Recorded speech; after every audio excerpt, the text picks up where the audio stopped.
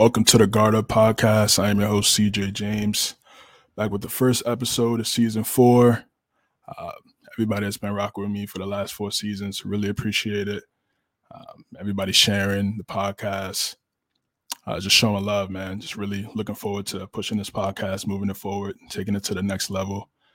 So I really appreciate all the love. Everybody that's been rocking with me and supporting me for 4 years.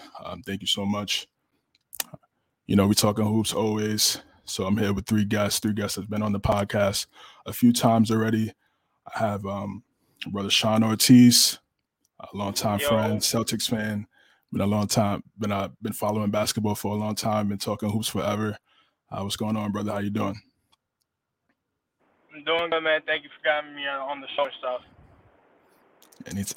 Anytime, man. Anytime. I have my guy Vince Swoops, founder, creator of Grind Season TV, and the host of the Jungle Report podcast. What's going on, brother? How you doing? I'm great, man. Appreciate being here on the show. It's always a good time when we hear it, man. So shout out to all the listeners to know. Yes, sir. Yes, sir. And then lastly, I got Teddy Sapempos, my guy from college. I've been talking hoops forever, 2K. I promise I'm going to get on Xbox soon, play the run of 2K with you, bro. What's good, man? Thanks for joining us. Yeah, happy to be here. I am still waiting. You probably haven't even made a build yet on Xbox, but that's all right. I just ran a little pro-am last night, got my ass kicked, but, you know, maybe when you get in the fold, we'll be better. I'm saying, when the Halo come out, I was retired. Yeah, I retired a little bit, bro. I had 2K fatigue, man. Especially when the game came out, I was running it too much. But I might get back on in a couple of weeks or so. But again, thank you guys for joining. Let's get right to it, man. This, of course, episode is called 75 for the 75th anniversary of the NBA season. Over the last few days or so, since the season opener on Tuesday, they announced 75 best players of all time. It's been a lot of talk, a lot of debate. Some players that have been snubbed have spoken out about them not being on the list. Klay Thompson, we see Iguodala make a case for Kyrie. Just other players as well, you know, speaking out as about the list. So, you know, we got the list here. Everybody's looking at the list. Just want to get your guys' thoughts on the list, your thoughts on 75 years of the NBA. Obviously, we were born for the entire 75, but a good amount, definitely at least 25 years since the A's been around. And just want to give your thoughts. You guys give your thoughts on the season, what you think so far, even though in these last few games, only these beginning of the game so far. And just your history and how you feel about the A. I'm gonna start with my guy my guy Sean. As you know, high Celtic fan. The last couple of games, it's been rough. You know, we took that L against the Knicks. And, we just lost to Toronto. Obviously, new coach, new style of play, so there's a lot of adjustments that need to be done. As far as, not looking at it from a fan perspective, because, I mean, if you look at it as a fan's perspective, it's like they need to do good now. But now, as far as the 75 goes, the list is crazy, man. I do think some of it is a little disagreeable. I don't agree with it. Yeah. What are some things that, because we got some notable snubs. We got like Steph. Klay, for example. We got Klay in there. Sure. Klay, Kyrie, Dwight Howard, Tracy McGrady, Chris Webber, Vince Carter, Grant Hill. Out of a few of those names that I just mentioned, Sean, who do you think should be on that list? Oh man, that's where it's so hard, because I believe that they all should, because they're all great on their own things that they can do. Klay is like one of the greatest two-way shooting players out there. He's not much of a finisher, but he can shoot lights out and also can guard you. Tracy McGrady, before obviously Houston, when he was playing for where everybody else, before all the injuries kicked in, You know, he did a lot. Even when he was in Houston with the injury, he was, you know, he was still doing great things, you know, that a lot of players couldn't do. Now, again, like, we can continue, you know, go with the whole list and everything, like, because, you know, with the snubs, like Andre Iguodala, like, to me, I mean, I agree with that. I don't think he should be on the list. I mean, I do think he's one of the greatest defenders. But, I mean, early in his career, he wasn't even a known shooter. He was more like a watered-down LeBron, that you would say, with the crazy dunk styles and everything like that. But again, right, but no, Iguodala. Nah, he made a case for Kyrie. He didn't make a case for himself. He made a case for Kyrie to be on the list. Just want to clarify that, yeah. Okay. I just wanted to make sure. Okay. So, and then, like, regardless of that, like for Kyrie, I think he should be on that list. Maybe not, you know, top 50, you know, but okay. I mean, I give him close to, like, you know, close to the 70 mark, you know, towards the ending of them, you know, if we had to put it in an order. But again, I don't see how Kyrie got excluded out, because it's like, okay, I could be wrong, right? Because, you know, I haven't, like, really did 100% research on everything, but one thing is Reggie Miller in there. On that list? Yes. Right? Yes, Reggie's there. How many rings he got? I don't. Okay. Oh, you say how many rings does he have? All right. Okay. I mean, he doesn't have any championships. How many does he have? No, he doesn't have any Okay, how championships. about Scottie Pippen? Is he on that list? Scotty's on that list. Yep. Scotty was on the top 50 as well. Yeah. Which, again, right? I mean, what did he do after he left MJ? Well, yeah. I mean, yeah, he struggled a little bit. He went to the Trailblazers. You know, they had an okay team. I mean, they gave the Lakers some problems back in the early 2000s. He was a big part of that. But of course, I mean, you know, when you have MJ and, you know, Scotty in their prime, you know, that was their peak. Right, and that's like saying the same thing. In my eye, the way I see is Kyrie. You're not going to put Kyrie on the list because why? Because he didn't take a team anywhere. But meanwhile, he was one of the reasons why LeBron got one of his rings. 100%. So it's just like okay, I get it after. What? No, yeah, go ahead. To jump in. Oh yeah. I wanted to ask a question about Kyrie. So we say these things, but I understand the Scottie Pippen point. But Scottie Pippen, even though he was not one of my favorite players, I look at him as a top sidekick. He has more All-NBA appearances than Kyrie. Kyrie has 3 All-NBA appearances in his whole career. Scottie has more than that. Scottie has all defensive teams. I don't think he won Defensive Player of the Year, but he's been close. So Scottie's actually done a lot of things individually that Kyrie doesn't have. Kyrie is a 7-time All-Star, phenomenal. 2016, I'm looking at it right now. 2016 NBA champion, All-NBA rookie team, Rookie of the Year, All-Star, 1-time All-Star MVP, and 3-time All-Star, 3-time All-NBA player in his entire career. He's been in the league since 2010, 11? 2011, right. So in all of that time, he's since 2000. That's about 10 years in the league. He's only really been a top 15 player 3 times in his career. Yeah. But also think about the set of teams that he had in the beginning. He was running with before LeBron. He had what's his name, Randall, the center. You know, like I mean, the team wasn't great until LeBron came back and switched things around. No, you get me? I agree obviously, with that.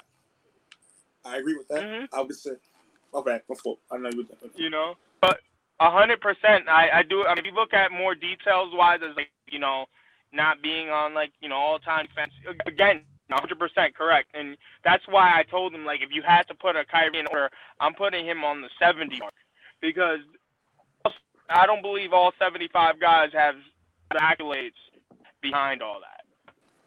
As a talent, you know, I don't think as a talent there isn't 75 guys better than Kyrie, but as an accolade there are.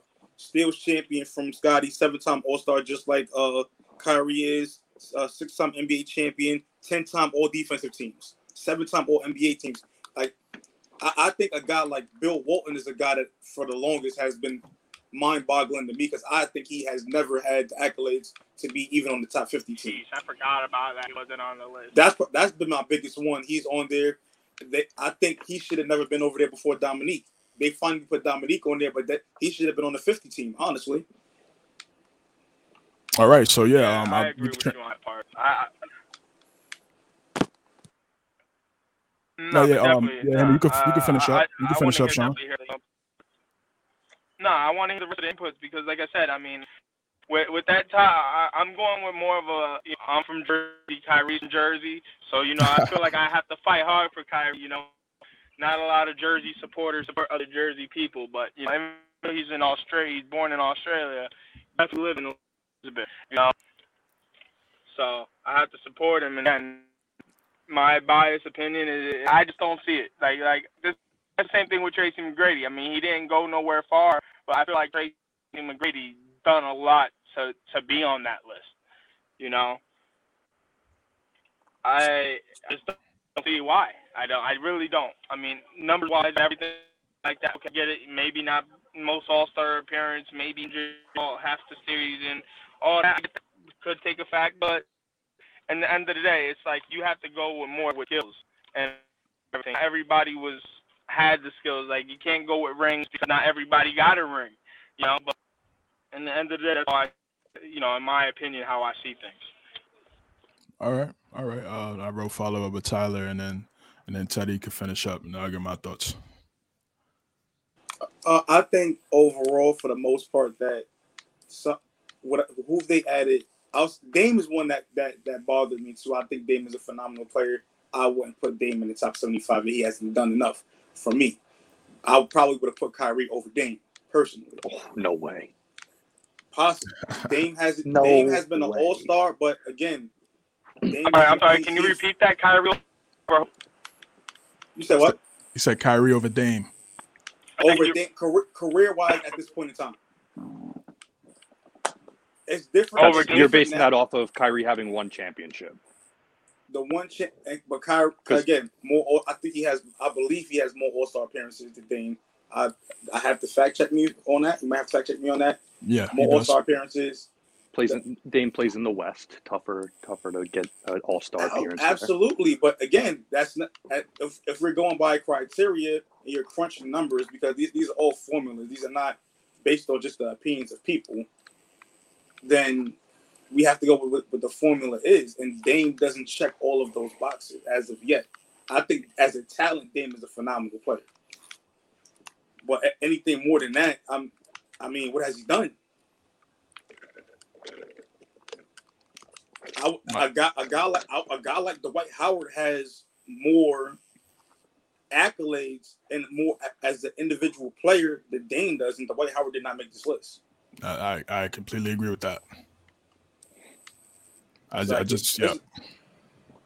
Four-time defensive player of the year. Like, where are you finding that again? Yeah, he should have been on the list, man. Dwight Howard hands down should have been on the list. I love Reggie too, but I think that Dwight Howard has more of a case than Reggie. In my opinion, I think it's based on narratives. Some of the things. Because it's really 76 guys because James Worthy was tied at somebody. James Worthy should have never been tied for the 75th spot, honestly. James Worthy's career, it was phenomenal, but I don't think this list was numbered. There's no order to this list. No, it's not an order to the list, but it's 76 players on the list because James Worthy and another player were tied for like when they crunched the formula up for the top 75 players. Yeah. Okay. And it's like James Worthy, you can't tell the history of the game of basketball without talking about James Worthy. Can't. And that's kind of where I look at it as, where I start to look at it as. I'm never going to be a person that's on board with Bill Walton being on there. Some of these other guys, I had to do more research on from the 50s and 60s. Mm-hmm. And it's like, okay, but there's been guys that are better. But I understand that you want to give every legend from every decade their chance and that as well. So, but they did get Dominique right. Dominique should have been on the 50th team. And I think Joe Dumars is a person that gets overlooked a lot as well when we talk about these top 75 players. Underrated, yep. Underrated guy. All right, Teddy, you could go. Yeah, I think for me the biggest problem, if I'm going to have a problem with this list, is that the guys from like the 50s and 60s have tons of accolades. One, because there were just less teams in the league, so it was much easier to get on an all NBA team or whatever, and just their stats alone just don't compare to guys like today because we score more points today.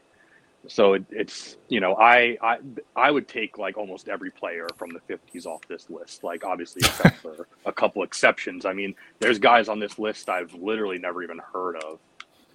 Paul Arizin, never heard of that guy from the 50s.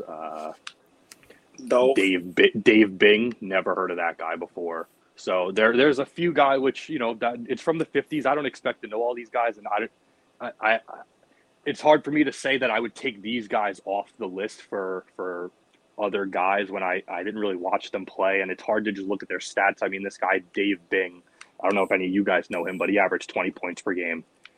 It doesn't sound pretty special. Doesn't sound too special to me. But right, so, but back then, that's a lot.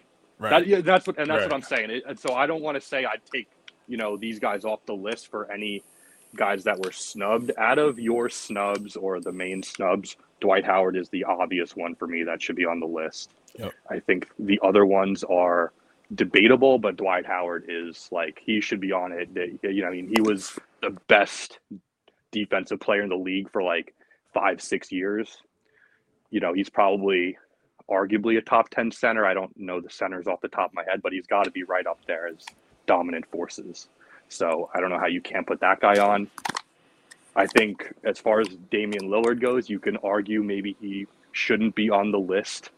I wouldn't argue that, and I definitely wouldn't argue that Kyrie deserves it more than him. I just don't think he's a better player than Damian Lillard. So you take those 4 years with LeBron away, and Kyrie is not even sniffing this list. I would not. I don't disagree with you on that point at all. I don't. I'm just going off what I see. And so Kyrie has 7. Dame has 6 All-Star appearances and 6 All-NBAs. So that one is kind of like, all right, you kind of splitting hairs at that point because you had that, but then Kyrie has the title and All-Star MVPs, and it gets into the hair splitting. But the one thing I do agree with you, it was less teams and free agency did not exist in the 50s and 60s, even in the 70s like that, for players to guys had dynasty teams for a decade. When I'm looking at this list, I see a bunch of wasn't even invented I was going to say, yeah, I'm willing to bet most of those 50 players are Celtics. Quite a few of them. George Mikan and those guys. Yeah, yep. Yeah, many when they were Minneapolis Lakers, yep. Yeah, I mean, it's tough, bro. It's tough. I feel like it's a good debate. It's a good debate. First off, I understand people's points. I've been looking on Twitter. I've been looking on Facebook, Instagram. A lot of people say, the guys from back in the day, they shouldn't be on the list. I feel like you still got to keep the tradition of the A. You still have to keep that tradition going. And even though, and then the game evolves. I mean, you look at from the first 25 to the next 25 to, this 25. The game has evolved. It went from everything was in the inside to now everybody's shooting threes now. So the stats and the numbers are gonna be is gonna be a discrepancy between those numbers. A lot of those guys, I have no idea who they are. I have no idea who they are. Maybe that's me not doing more homework on the A for back then. But a lot of people that watch those guys, some of those guys aren't here anymore, so they can't really defend themselves or the people that lived in that era can't defend those guys like we could defend the guys that we felt like were snubbed. So, when we get older, there's going to be a younger generation saying the same thing we're saying right now. So it's tough. It's tough, man. For the guys that got snubbed, Dwight 100% should be on the list. I mean, from the time he got drafted to about the time he went to the Lakers, which was 2012. That 7-year window, he was a top 5 player in the NBA. Yep. Like Viz said, defensive player of the year 3 times, all NBA, led the Magic to the finals. They didn't have a great player on that team. I mean, who was the best player on that team? You could say Jameer Nelson, Rashard Lewis, Hedo Turkoglu. Those were role players. Those were role players. They weren't. Hedo Turkoglu, Courtney Lee, right? Rashard Lewis, all those guys. He made them great by drawing so much attention. 100%, and he was a big part of that. Of course, they ran into Kobe, but they stopped LeBron in the process. So you got to account for that. He should 100% be on the list. Tracy McGrady, Vince Carter, McGrady. I think Vince playing too long hurt his chance of being on this list. I think you could say the same thing for Dwight too. I mean, you look at from after the Lakers, it was a lot of journeyman action. You know what I mean? It was the Wizards. Yep. It was Charlotte. He definitely had a few off years that now the people that are watching now are like, he shouldn't be on that list. Right, exactly. A lot of people forget about it. We're just talking about 10 years ago. We're not even talking. I mean, it seems like doesn't seem that far ago, but it's a while ago. We're talking about 10 years ago. He was dominant. I mean, Olympic gold medalist back in 2008. He was that guy. He should 100% be on the list, man. I mean, I would take for Dame and Kyrie. I feel like both of them shouldn't be on the list if the debate is like that. I mean, because again, yes, without the 4 years with LeBron, his career is different. But the reason why LeBron went there was because of Kyrie. So LeBron doesn't go back to Cleveland. He doesn't go back to Cleveland if Kyrie is not there. So we all saw the upside. Take also into consideration Kyrie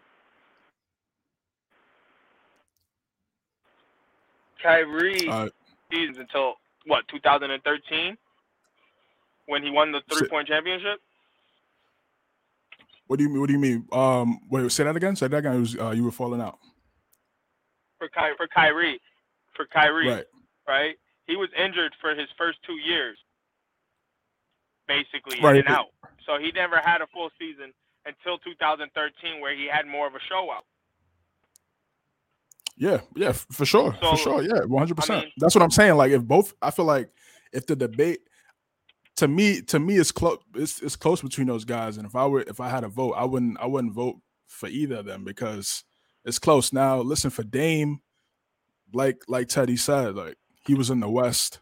So, but he still was only one All-Star game short of Kyrie. These last 3 years, he's definitely cemented himself and put himself in this conversation. Because in the beginning, it was LA, it was really LA's team, and they were trying to figure it out. And then after LA left, that's when he continued to get better. But he was definitely carrying those Trailblazer teams to being some of the top teams in the Western Conference.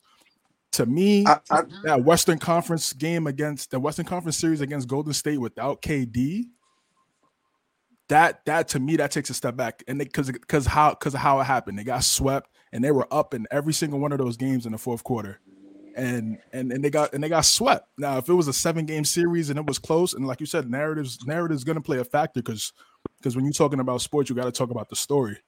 So that's what I'm saying. For both of those guys, I would probably just omit both of them if that's the case, because to me it's a pick 'em. I think a lot of the argument you can use for Dame is the same argument you can use for Chris Webber. Sure, yeah. It's very similar because they both played another borderline guy. They both played in the Stack West. They were top players in their position, but again, when you got at the time you had Harden, Steph, Russ, and guys like that in the West, trying to get an All-Star approval or getting an All-NBA approval with guys like that in the West, and you got to compete against guys in the East for a top 15 position, and it's two guards per team. So right. 6 guys you trying to get in. Chris Webber had to play against the best guy. We talk about that early.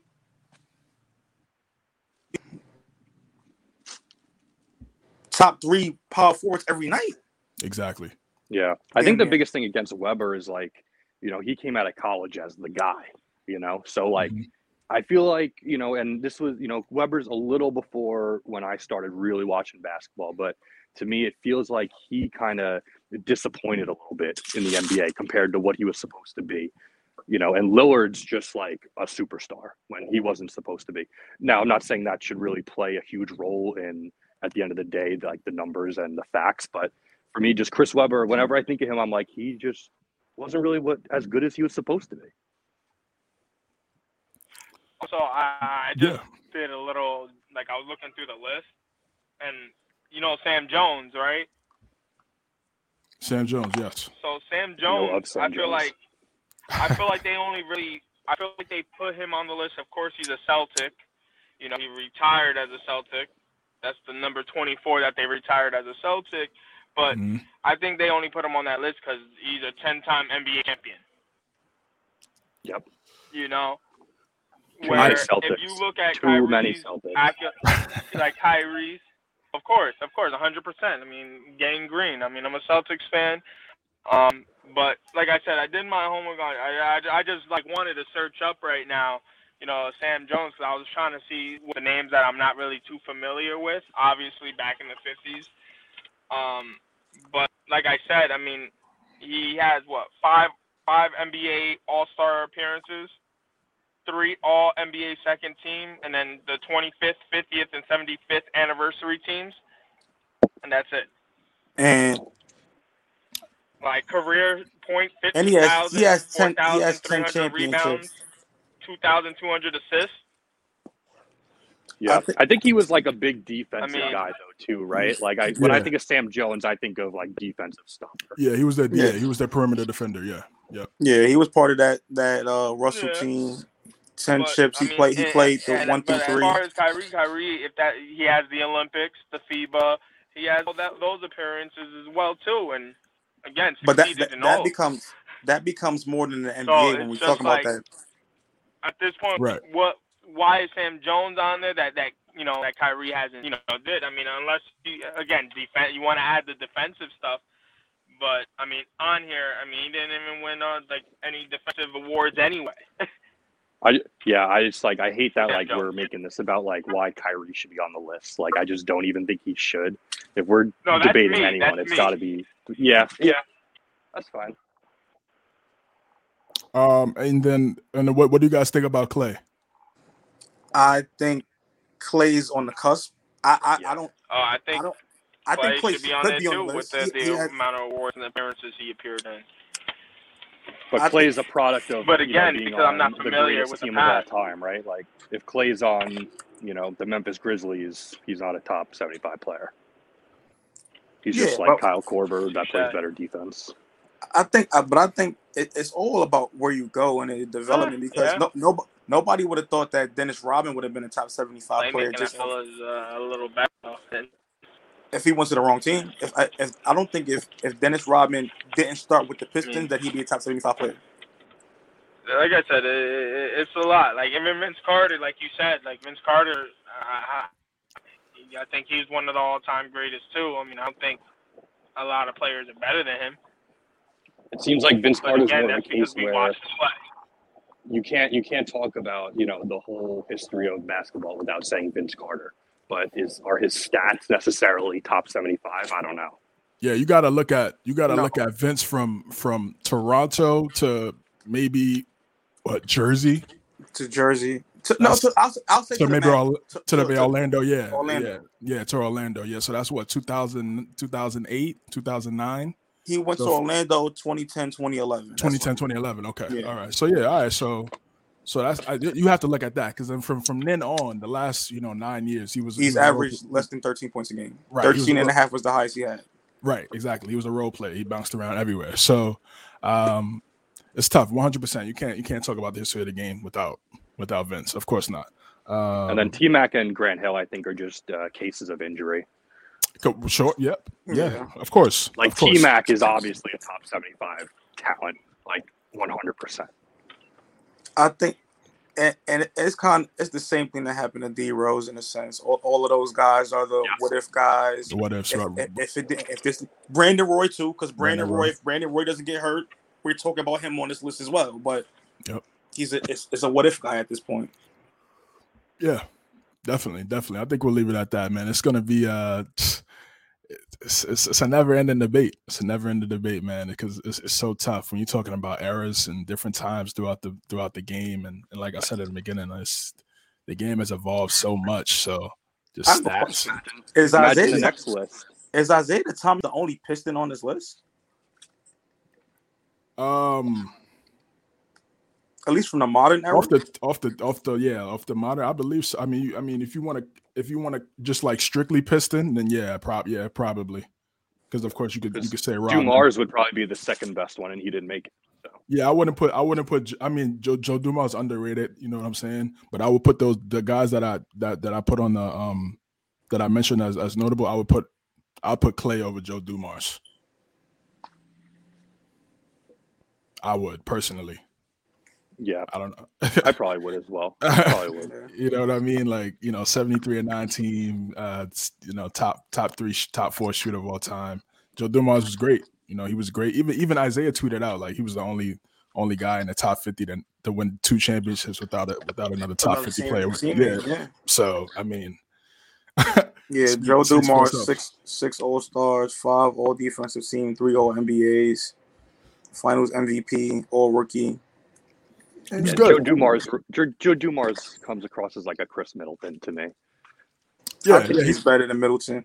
I mean, he has more accolades. Well, I hate Middleton, so Clay has no All-NBA appearances outside of the All-Defensive Team and All-Rookie team, but as an All-NBA player, he's never been considered. I feel like Klay Thompson needs to be getting first team All-Defense to be on this list. Yeah. Like if you're known for defense and threes, you got to be getting first team All-Defense, at least one. Yeah. Yeah, Joe got 5 All-Defensive teams, so 3 All-NBAs. Clay doesn't have that, so I don't know. I think as a talent, you could argue Clay over him, but as far as career product and career accomplishments, Joe still has more outside of the championships. He has 1 less.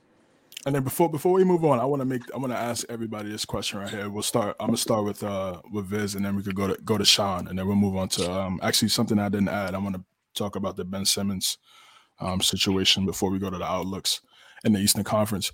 How do you guys feel about the media voting for the, because we're talking about all NBA and things like that, and that plays and obviously we're talking about that. We're talking about this, deciding and debating whether or not these guys should be on the list because of all NBAs and defensive teams and first offensive teams, and a lot of that is voted by the writers and the media. How do you feel about the media having a lot?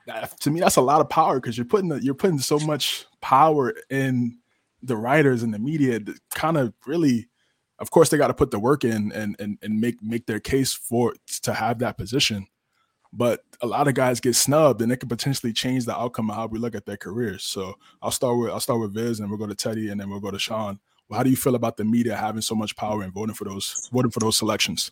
I think it doesn't allow different generations' voices to be heard with the media being in control. Because even if you look at a lot of people that control sports media, we're kind of getting guys from our generation now into it.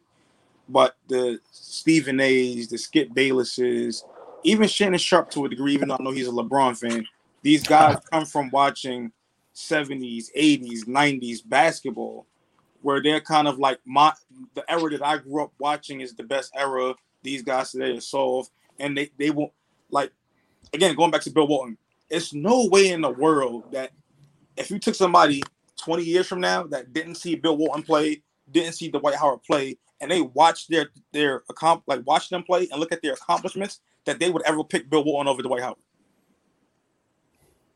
Yeah, I agree. I said he 100% should be on his list, no question. Yeah. So no question. It's just that the narrative that they've gotten comfortable with running with has become biased to an extent, and it doesn't allow growth and a challenge to what the status quo is. It's not even just basketball. Again, I do the podcast with hip hop. When you talk about hip hop, who's the best rappers? They say Biggie and Tupac. But it's been so many rappers that have come out since Biggie and Tupac have passed away. 100%. So many basketball players that has played since Michael Jordan. I think that Michael Jordan and LeBron are the best 2 players that ever played the game, and Magic as well. Magic was my favorite player of all time. But if you don't say Michael Jordan, you get killed for it. It doesn't make any sense. That's facts. Teddy, you could go and then Sean could finish up. Yeah, I think, they kind of showed some fairness in this list. Obviously, they have to leave guys on from the 50s, but, Giannis was on this list. And Giannis has probably had like 4 good years. Obviously, Giannis is one of the best 75 players, just him being 7 feet tall. But when accolades, I mean, he has an MVP. And now, obviously, if this happened a year ago, I don't know if he's on this list because he doesn't have a championship. So it's hard to gauge, but they put new guys on this list. And then in another 25 years, they're going to be putting on even newer guys. So I think the recency bias counteracts them caring about the old. I think you're going to start seeing guys on TV say LeBron's the best. I don't think that's going to be crazy. Like, I think we're getting away from Jordan just being the unanimous number one, so I don't know if I agree with that kind of thought. Well, it's essentially the same thing, just different generation. Yep. So like the new generations are coming up. There's less of those old heads that are just talking out of their ass.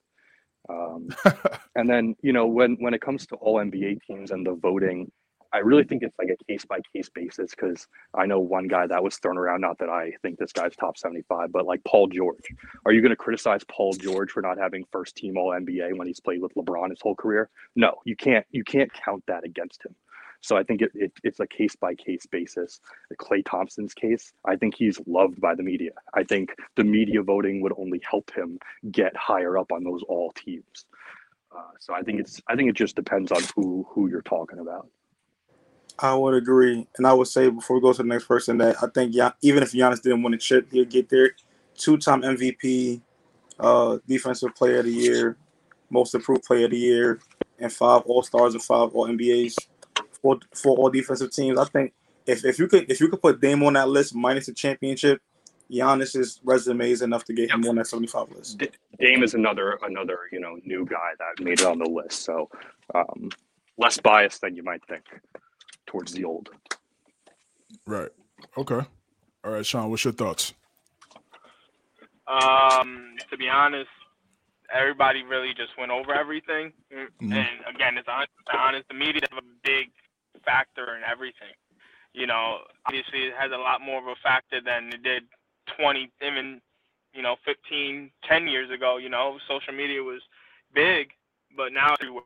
So now you got the Chinese, you got everywhere. It's going unanimous now. So when you come down to social, the way the media has power of everything, again, it does play a factor in a lot of that, because if you think about Ben Simmons in that case, like you said, everybody's gonna point and say, oh, Ben Simmons is doing a bad thing. But again, right at the end of the day, the media is going ahead, oh, Ben Simmons going to practice with his phone. He's doing this. He's doing that. Again, it all has factors when it comes down to media and everything like that in that case. Jacob, I got a question for you, though. Just throw this back to you, how you asked us.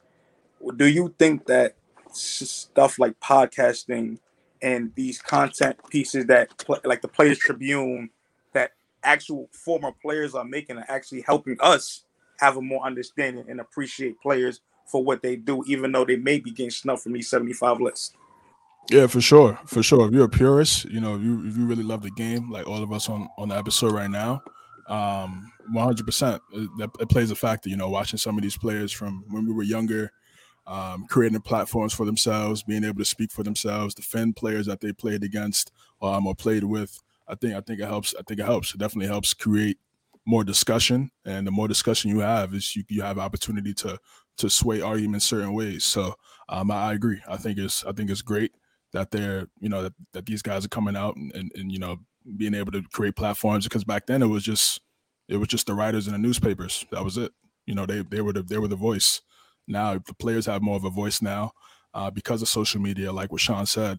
So I think over time, I think it will start to even out a little bit. But to me, I still feel like, and I don't want to be one of these, because again, I'm not playing in the A. None of us played in the A, but just to have only strictly the writers have power over. I feel like the coaches and the players, who they're playing against should have a say in that voting. Now, of course, it could be biased. Sure, maybe that's the reason why they're not included, because they feel like it might be more of a bias if the players and coaches have a vote. But I feel like there should be some. They should have some vote, because at the end of the day, these guys are game planning and going up against these guys. They should have a vote in whether or not certain guys should be selected for All NBA and things like that. So hopefully in due time, there's a little bit more of a medium between the writers and the players when it comes to that. But we'll see. This is just for fun though, right? Like this list, like no one's getting awards for being top 75. Well, I mean, in the top 50, they had, I forgot what game it was, but they had all the guys. I don't know. That was All-Star Weekend. And they got like leather jackets and stuff. They got they got the leather jackets. Yeah, so they might do. They're probably going to do something like that. And I don't know. They're probably getting an award or something like that. This is 2021. Yeah. Back then it was, it was a little bit different in terms of how they get things. So. Yeah, I mean, I'm not on the list, so I don't care about that's cool, obviously. But like for me, it's just like more about like debating like who we think the top 75 is over like these guys like getting awards and stuff. Like Klay Thompson, be better, and you'll get on the next list. I think the 2 years of him getting hurt definitely did. Like, is this guy ever coming back? It hurt his chances. Yeah, he's coming back. He's coming back in December, correct? Because I thought he was coming back already, but. December, time. Looking like Christmas. I was shocked he wasn't back to start the year. I mean, like the Achilles. It's tricky. It's tricky, but I think these last 2 years of him being out, if he were healthy, if him and Steph were healthy, and they were able to make a couple more runs without KD, they'd probably win at least one more. Yeah, it probably puts him on there. And I think a lot of people forgot about him a little bit, and that's probably why he came out on social media and started, saying how he felt. So, all right, let's transition to Ben Simmons. Sean was talking about it just a couple minutes ago. Start with Viz here. The dynamic, the ultimate didn't go up on Trae Young with 3 minutes left, down 2 against the Hawks in Game 7. Doc Rivers comes out and said the reporter asked Doc Rivers, "Can you win a championship with Ben?" He says, "I don't know." Joel Embiid says the turning point was when Ben didn't take the shot with 2 minutes left. With 3 minutes left, down 2. Starts the whole swirl. Then the trade. Honestly, you could go before that with the potentially James Harden for Ben Simmons. You really want to go that far. Or back to Jimmy Butler. You could go. Sure. You could go back to the Jimmy Butler situation too a few years ago. Yeah, 100%. For me. Ben Simmons is now reacting to the situation at hand. Before he was kind of putting his head down, doing his job and stuff like that. I understand could have took the shot, but people that they didn't watch the whole play. He passed it out because he was missing free throw. He was shooting less than 40% at the free throw line.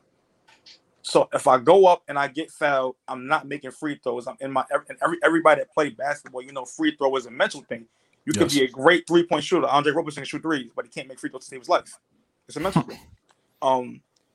If he was kicking it out because it was a 2-on-1, he could have passed it back to him or threw him an alley. He would have finished the dunk. All right, I get fouled on an N1. I'm cool with missing one shot, then missing 2 shots, and that changes the momentum of the game. But the dominoes drop really with Doc. Doc was wrong. He doesn't want to admit he was wrong. But Doc is wrong. You don't, as a head coach, you don't say publicly, "I can't win with one of my max guy players, one of my top players on my team." And then for Joel Embiid to echo basically what Doc was saying, who is the top dog on the team, you already divide the locker room. So either you with Ben or you with Joel and Doc. And who makes the decisions on who plays and who stays? Doc and Joel.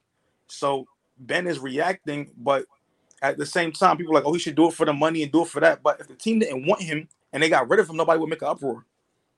They want him to get better, right? They just want him to get better. He's not. He hasn't made any progression in the first 5 or 6 years of his career as a shooter. He's basically the same player he came into the league as. But he's probably just bigger. CJ said it right. It's not. He did get better. He didn't get offensively. He has not becoming more aggressive. But that wasn't his game. That wasn't his game when he came there. That's why he surrounded him with guys that can score the basketball. Joel Embiid, Tobias Harris is the max contract guy. Seth Curry, even what's his name, Maxley, something like that. I can't remember. Tyrese Maxey. Yep. Yeah, Maxey. Ben Simmons is a pass first facilitator. I'm going to run your offense. I'm going to run your offense and be Rondo on offense, and I'm going to be. But in today's league, you can't really do that. You have to be able to shoot the ball. Not Draymond Green. Draymond Green doesn't shoot the ball as much as everybody else on his team does. Okay, not everyone plays with Steph Curry and Klay But Ben Simmons is a Draymond Green kind of player. Look at his playing style. But then he's on the wrong team. Then. Absolutely, he needs to be the second best player on that team, and he's not. No, he is the second best player. He's just not the second. No, Tobias Harris is better than him. No, come on, Dude, did you see? Do you see him in the playoffs as a third option? Like, so okay, hold on. Before you go. All right. Do you think the Sixers can win a championship without Ben Simmons, and you think Tobias Harris could be the second best player on the championship team? They would need. I mean, that's like it would be a similar team makeup to the Bucks, because Tobias Harris would be Chris Middleton in that situation. Okay. Tobias Harris is nowhere near as good as Chris Middleton, and I don't even like Chris Middleton. But okay. So that's fair, right? So I do think they could. Yeah. Okay. All right. Cool. Ben Simmons is hurting the team at this point because defenses don't have to guard him anywhere at this point. Under the rim, at the 3-point line, mid-range, he has no game. But he offensively, which is that's the most important part of the game. That's not true, because he made, what was it, dude? In Game 7, Trae Young shot 5 for whatever from the floor. Yeah, like 20 shots. He boxed him for sure. Like, come on, he does things to get stops. If I'm passing other guys the ball and they're not scoring, that's not on me. Because Tobias, you got paid here to score the basketball. You were averaging 20-something a game, but you get to the playoffs, you're averaging what, 14? But do you think maybe the fact that they don't have to guard Ben is hurting the other teammates in scoring? But they do have to guard Ben, because Ben may not shoot, but he does attack the rim, and you have to collapse on him. But he doesn't now. He passes out of open dunks. All right. I want to keep that going. I just want to hear what these are all good points. These are all good points, right? All right. I want to hear what Sean. What's your thoughts on it? Because we were talking a few weeks ago. You said you had a lot to talk about Ben. So let me hear your thoughts. Let me hear your thoughts on the dynamic. Again, right. Listen, right, with the media, again, I feel like they obviously made it a lot worse than what it really is. That's for starters. And that's for the simple fact that, every player has their opinions. Like, look at Schroeder and the Lakers. Schroeder did not like playing in the Lakers. Why? Because he was on LeBron's team. He had to listen. But nobody's going to go, it's with, and 100% what they're saying is true. What these guys are saying is true. When it comes down to Ben Simmons not progressing, he's been the same, since he came out.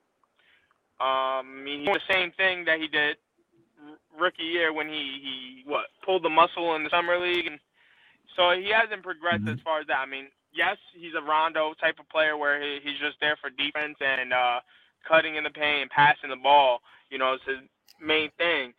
But it's just like, even you see Robertson, at least he attempts to shoot a 3 and he bricked every single 3. Okay. You can't go ahead and, like I said, with Doc Rivers, 100%. Embiid, they both messed up, attacking your teammate. And of course that has to be more behind the scenes than we see, right? It has to be an ongoing thing. The reason why Ben Simmons does not want to shoot. You get me? Now, what if he goes on another team and does better on that team? That's because now they're focusing on him. He wants to be that guy. And in order to be that guy, you have to progress. And he's not going to be that guy with Joel Embiid, outshining him. I wouldn't say Joel is outshining him. I think Ben Simmons' best year was when he played the 4. His best years was when he was playing power forward position. That was 2019, right? Yeah. With Jimmy. Okay. This is the thing, though, right? The spaces on the floor that Ben Simmons is great at, Joel Embiid occupies, and he's better. So it's hard to make them mesh together because of the fact that they occupy the same space. Because Joel Embiid can shoot threes and stuff, but Doc wants him to get 15 and 20 shots on that low block. But Ben Simmons needs the low block because he's not a good shooter. And I'm looking at the playoff stats now. They got 10 points a game, 7 rebounds, 9 assists, a steal, a block a game. And he's shooting 60% from the floor. He's shooting 33% from the free throw line, but he's shooting 60% from the floor. He's trying to get. He's a high IQ guy. He knows if me being aggressive offensively is going to hurt the team because I'm not on. So I'm going to get other guys going. Yeah, but all right. In that case, what I'm saying though is like Ben Simmons just wants to be that guy, and with him being on Philly, he's not going to be that guy. Just for the simple fact, because think about it, right? When they both got drafted, Embiid and Simmons, right? Who was projected to be the better player off rip? Ben.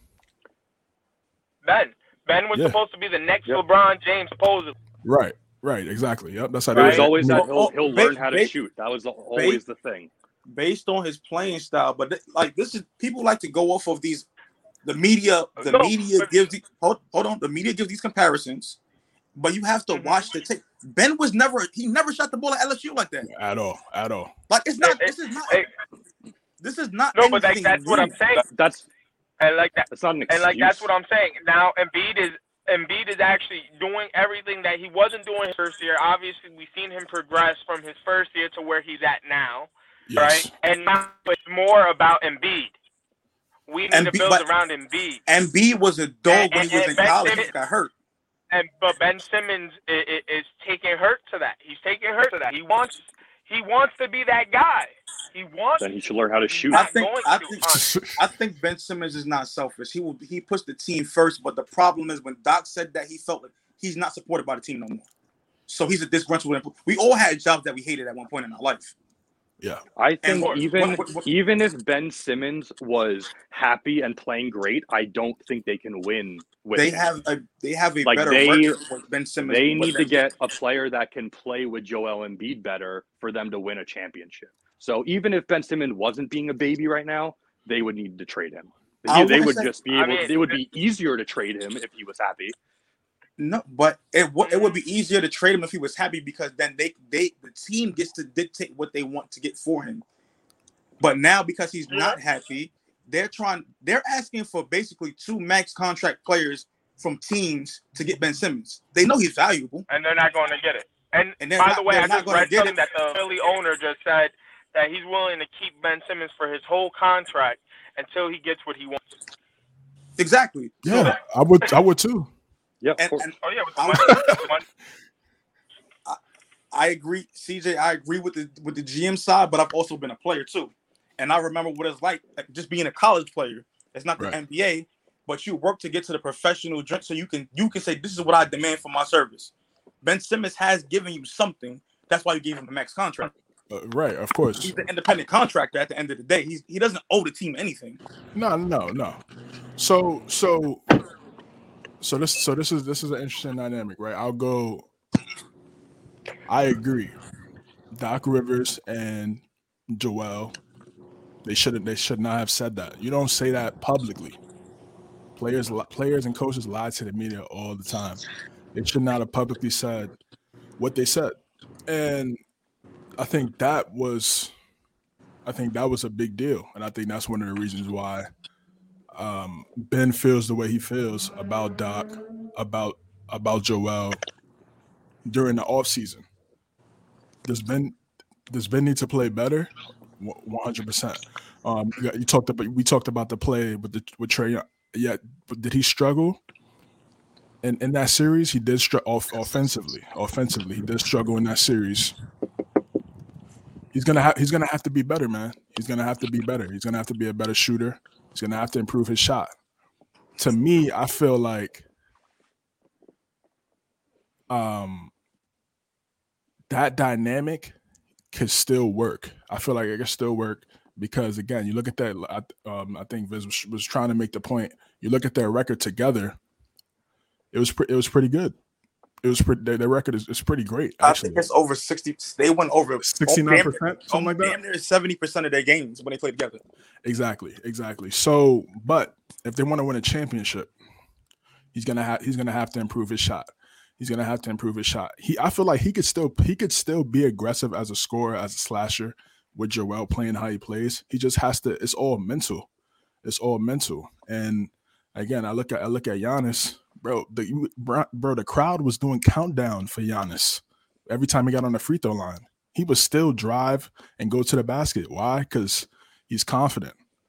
I think in that series against Atlanta, he lost all his confidence because you dunk that ball with Trae Young right there, bro. It doesn't matter what every time. You dunk that basketball. You dunk because Trae Young is 6'1", you're 6'10". Even if he fouls you, that's a dunk. It's an and one. Now if you miss the free throw, okay. No, CJ, all you said I agree with. I think I put ownership on him having to be aggressive. Just be aggressive. Exactly. But if he don't feel support, because Doc is saying in the same week in the media, he's saying we're playing Ben. Ben is our best option to win. Then you say, I don't know if I can win a championship with him in the same week. Right, exactly. That's where he messed up. That throws things off. If you were going to support him, Phil Jackson ain't Paul Shaq. You playing through these. I don't care if you miss 100 free throws. Mm-hmm. Our best chances to win is with you on the court. You got to let him play through it. The team should have taken him to a sports psychologist. I think Rob Parker and Chris Broussard said that. I agree with that as well. He needs to figure out there's something going on in his head why he's afraid to shoot the basketball. Because when he's practicing, we see him able to shoot the ball. Yeah, I don't know. Markelle Fultz on steroids right now. I don't know what it is. I don't know what it is, man. Yeah, it's I know what it is. It's obviously mental. It's just weird. It's weird. I don't know why he doesn't try to shoot, at least in the regular season. I mean, that's the best time to try to get some confidence in your shot. But even without the shot, he should still be averaging 20 points. Easy. He's a 6'10" point guard. He should be if a couple times, if Joel can shoot the ball, so he could be able to space the floor a little bit, let Ben at least get 5 to 6 touches on the block. He's right there at 20. He's averaging like 16 a game. Last year was a low step back because the Doc changed things up a little bit. But on average, he's averaging 16 a game. Take a couple more shots, man. That's what I'm saying. Honestly, it should be 20 plus. They should both be averaging 20 something plus. Yeah, the dude, in my opinion, I'm looking at 16 is like not good. Yeah, that's what I'm saying. When I think Ben Simmons 16 points per game, it has to be more. And it's not like a coaching thing. It's like he just needs to be aggressive. Like he has the ball in his hands. Yeah. Ben Simmons he's a pass first mentality guy, so it's hard for guys like that to actually want to score. We've seen Rondo do it. He has to be better than Rondo. I'm just saying the mentality and the play style that he plays with. Right. We've seen those kind. Again, he's Draymond Green. He's Rondo. He's those kind of style of players with a way higher ceiling. Well, Draymond Green is the third best player on his team. Yeah, that's what I'm saying. No, I'm again. Ben Simmons needs to be I'm not talking about skill. I'm talking about just playing style. Yeah, his playing style is his skill is worse. That's the problem. I would offensively. But that's such a huge part. Like no one questions his defense. Obviously, he's 6'10". Nobody questions him facilitating the offense because he does it very well at a high clip. I would hope he doesn't shoot. But not being able to shoot affects the rest of the offense. We don't know if he can't shoot. He won't shoot. That's the difference. Won't shooting and not being able to is two different things. Yeah, and that's the same result though. It's the same result. It's the same result, that's what makes him such a. Yeah, go ahead. I was gonna say his stroke. When we see his stroke, it's not a bad stroke. It's not like it's tough for him to shoot the ball. Like Giannis' stroke doesn't look that good. Ben Simmons, when we see him shoot, he has the ability to have a good stroke for a jump shot. He just does. That's everything with him right now is mental. Yeah, man. Everything with him right now is mental. He's gonna have to get that together, man. soon. And to me, I feel like looking at yesterday, they said he spoke to the team, and he spoke to Joel one-on-one, and they had a discussion. And then Joel came out in the home opener last night, before the game, said, Ben's our brother. We stand by him. Tobias said something similar as well on Twitter. That's good. That's a good sign. Because going back to what you guys were kind of going into a little bit earlier, when it comes down to the trade scenario, me personally, if it's not for De'Aaron Fox or Lillard, I don't see anybody else out there, bro. That they should accept that trade for. It's not going to be. People saying CJ McCollum. That's the worst person you could get. I would go for Bradley Beal. Bradley Beal wouldn't be. It would be an upgrade. It wouldn't be an upgrade. Offensively, it would be an upgrade. Offensively, but you'll lose things getting him. But it'll kind of be more even towards an even trade off than getting CJ McCollum.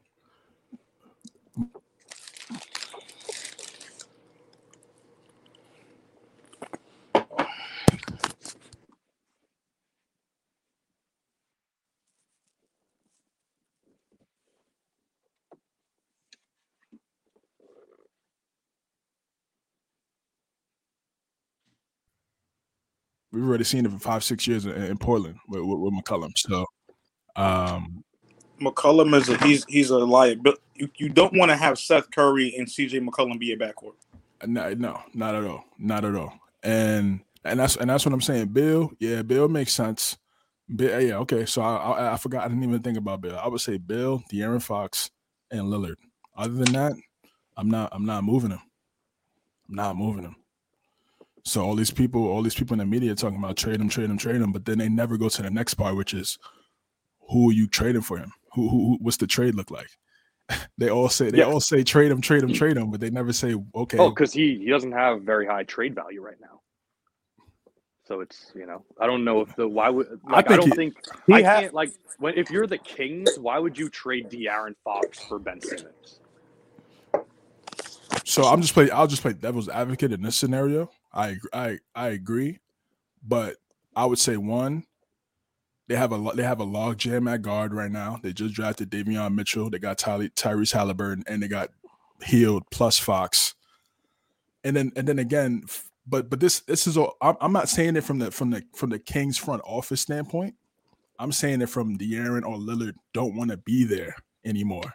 No, yeah, dynamic. I get that. That's what I'm saying. Like if they say I want out, then you could okay, we got two guys that want out that have a lot of upside that could help. I mean, to me, the Kings they have some solid guards. They have some solid guards, but they could use a big versatile big, especially in the Western Conference. They could use the that. The problem for the 76ers is that I could see those other teams trading with each other before they trade for Ben Simmons. That's because of the 76ers demand. Excuse me, fellas.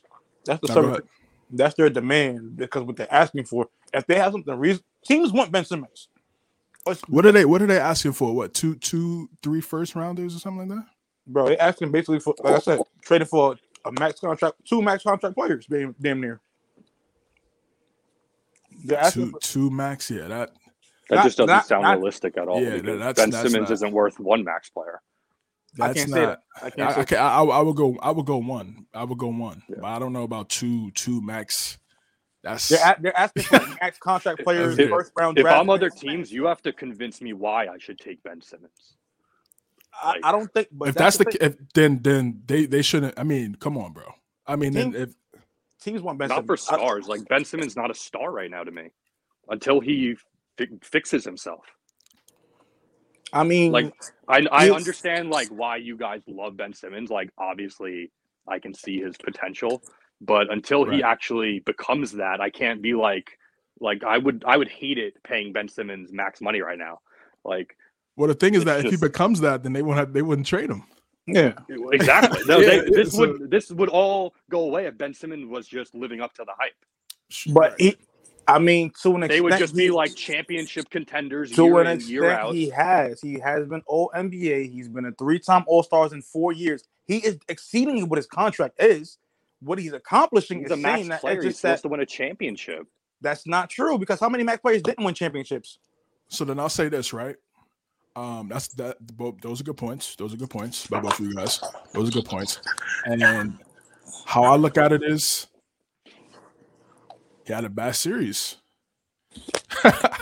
That's it. I mean, he's still young. It's not like he's 30 years old, know, dude. I don't know if is it one bad series though, or is it just the playoffs are amplified and you just can't do the things you do in the regular season in the playoffs? Well, we said that about Giannis. Yeah, I mean, we've said it about LeBron back in Dallas. That's what I'm saying. But we didn't like coddle LeBron and be like, oh, it's okay. Like, he's still great. Like, you got to get better. He got better and won. No, Ben Simmons has to get better. For sure. I'm not disagreeing with that. Demanding that Ben Simmons get better, but we're saying for people to just say he's a bum, he's not good, he doesn't.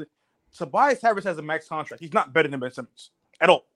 Like, let's not. I can't do that. Yeah, I can't disagree. He's a max contract player too, and all summer we've been hearing Ben Simmons get dragged, but nobody says nothing about Tobias Harris. Yeah, bro, that's truth right there. That's truth right there.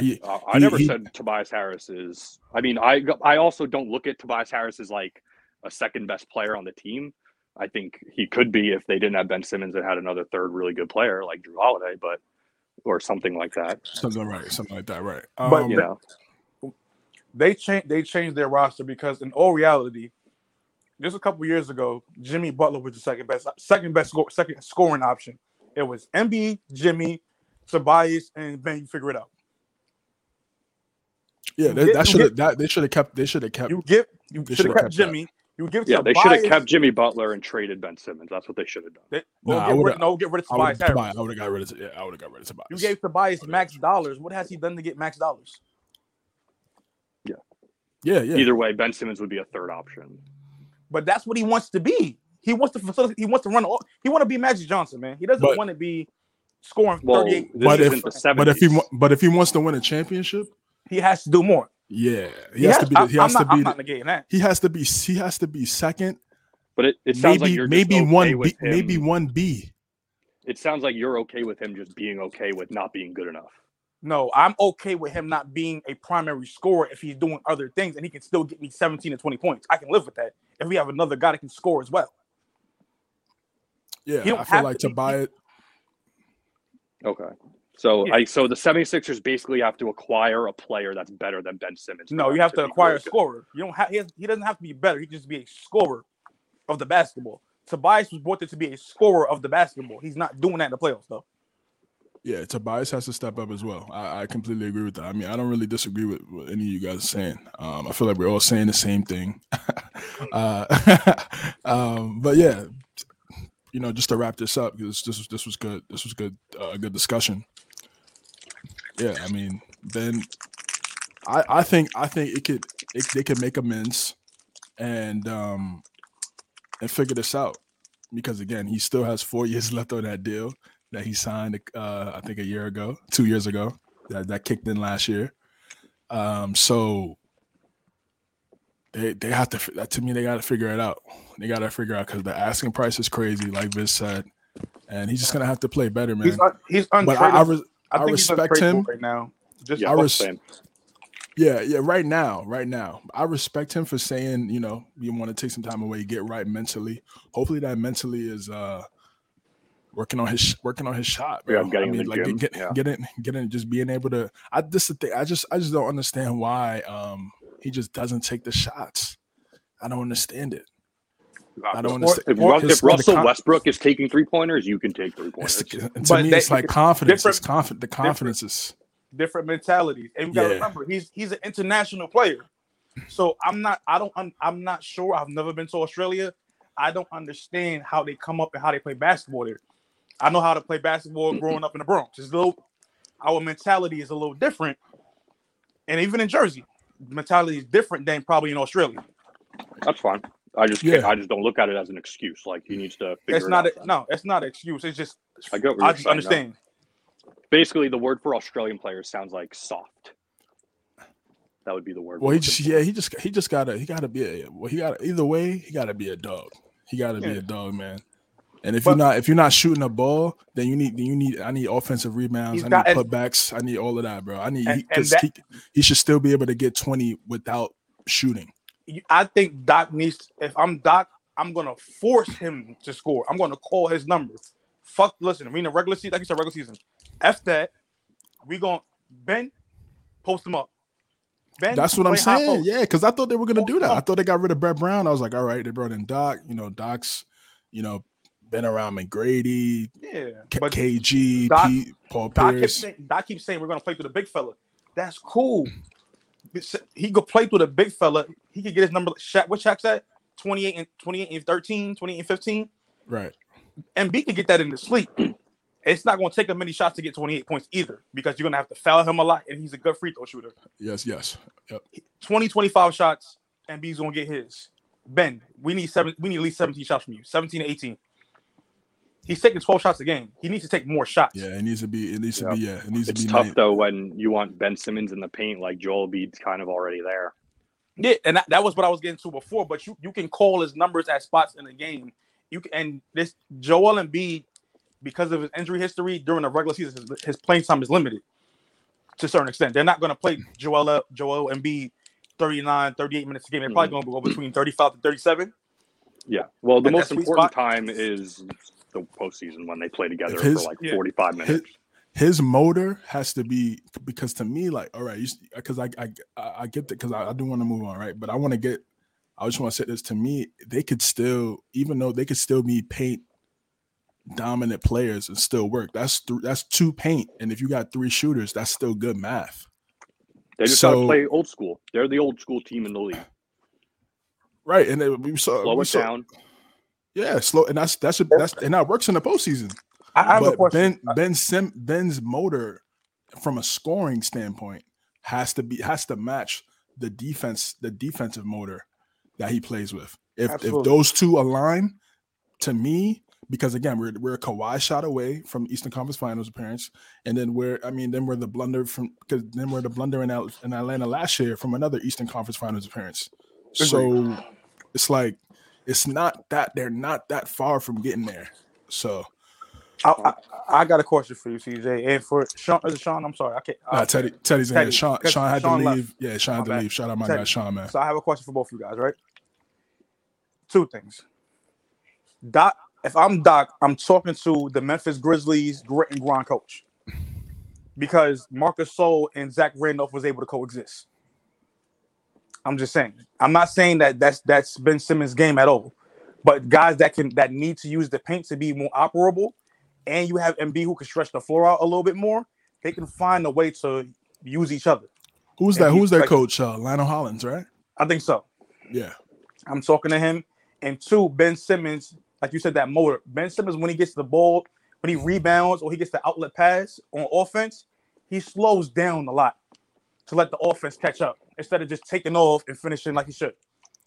Right. Exactly. So if Doc can do that and Ben Simmons work on that, that's already another 6 to 8 points for Ben Simmons. That's 20 right there.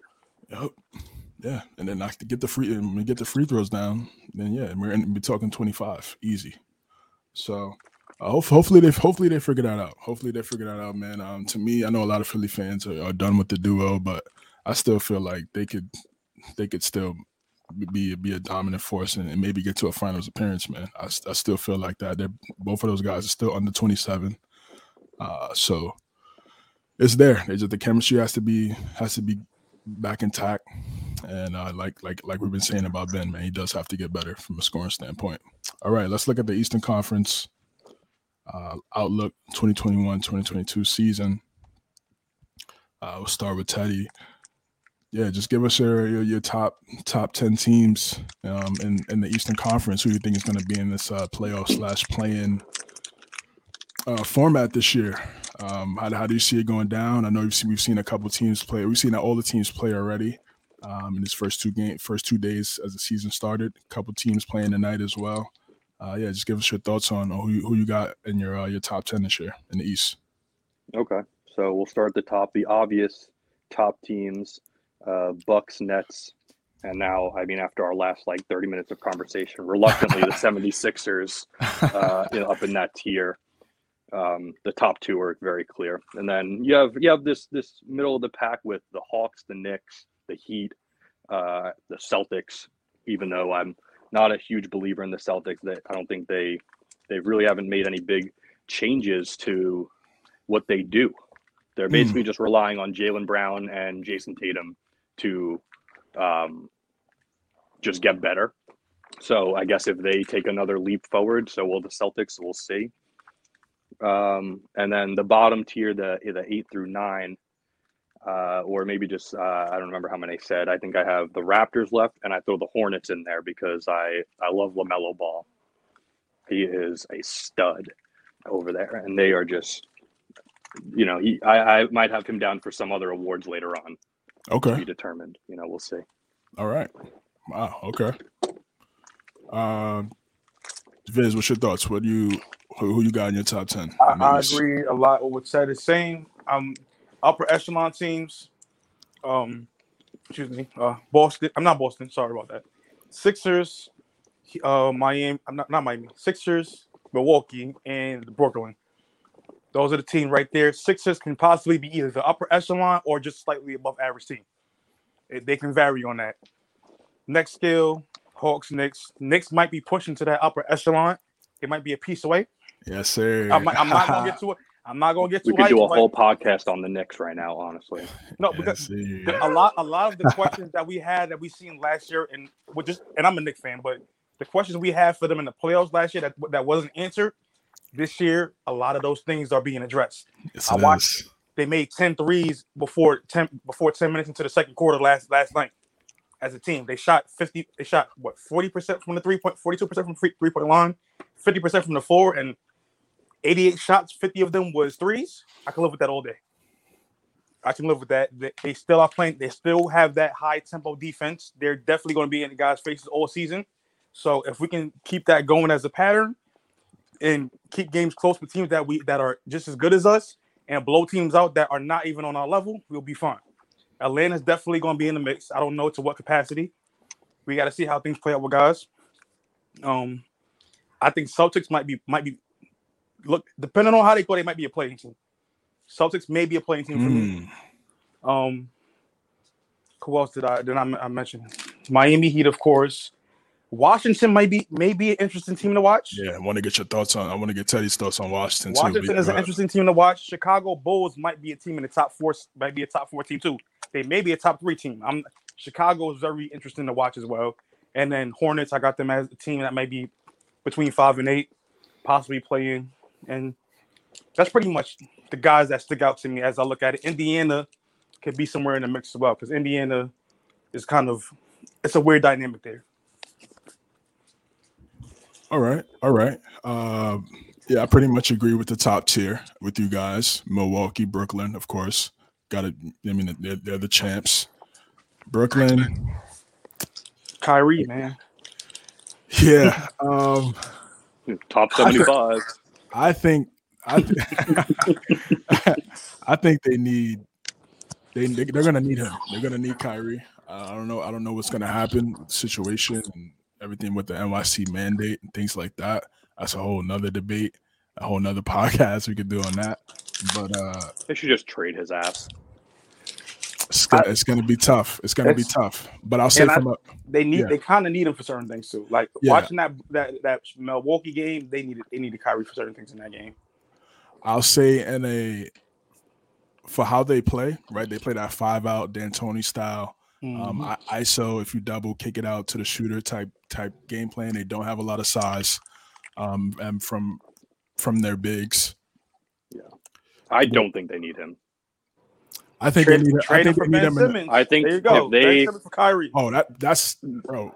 Honestly, that would be probably a good fit for Ben Simmons because he literally would be the third best player. So. You say that jokingly. I don't hate. No, I don't want to see it. I'm as a Knicks fan. I'm good, bro. I'm good. I don't want to see that, man. As a Knicks fan, but as a basketball fan, realistic trade I've seen. 2 nutcases for each other. Just switch them up. Listen, I mean, I feel like they're gonna need Kyrie from this again because the standpoint of how they play. Because their play style, they do that ISO, that 5-out. So the more great plays you have in that system, the better. And because you go up against a team like Milwaukee, you got Middleton, Drew, and Giannis, and you have defense for that too. So say if the Ben Simmons trade happens, right? Instead of Kevin Durant having to help with Blake Griffin, they had Jeff Green last year. You get to have Ben Simmons and Giannis go at it all game defensively.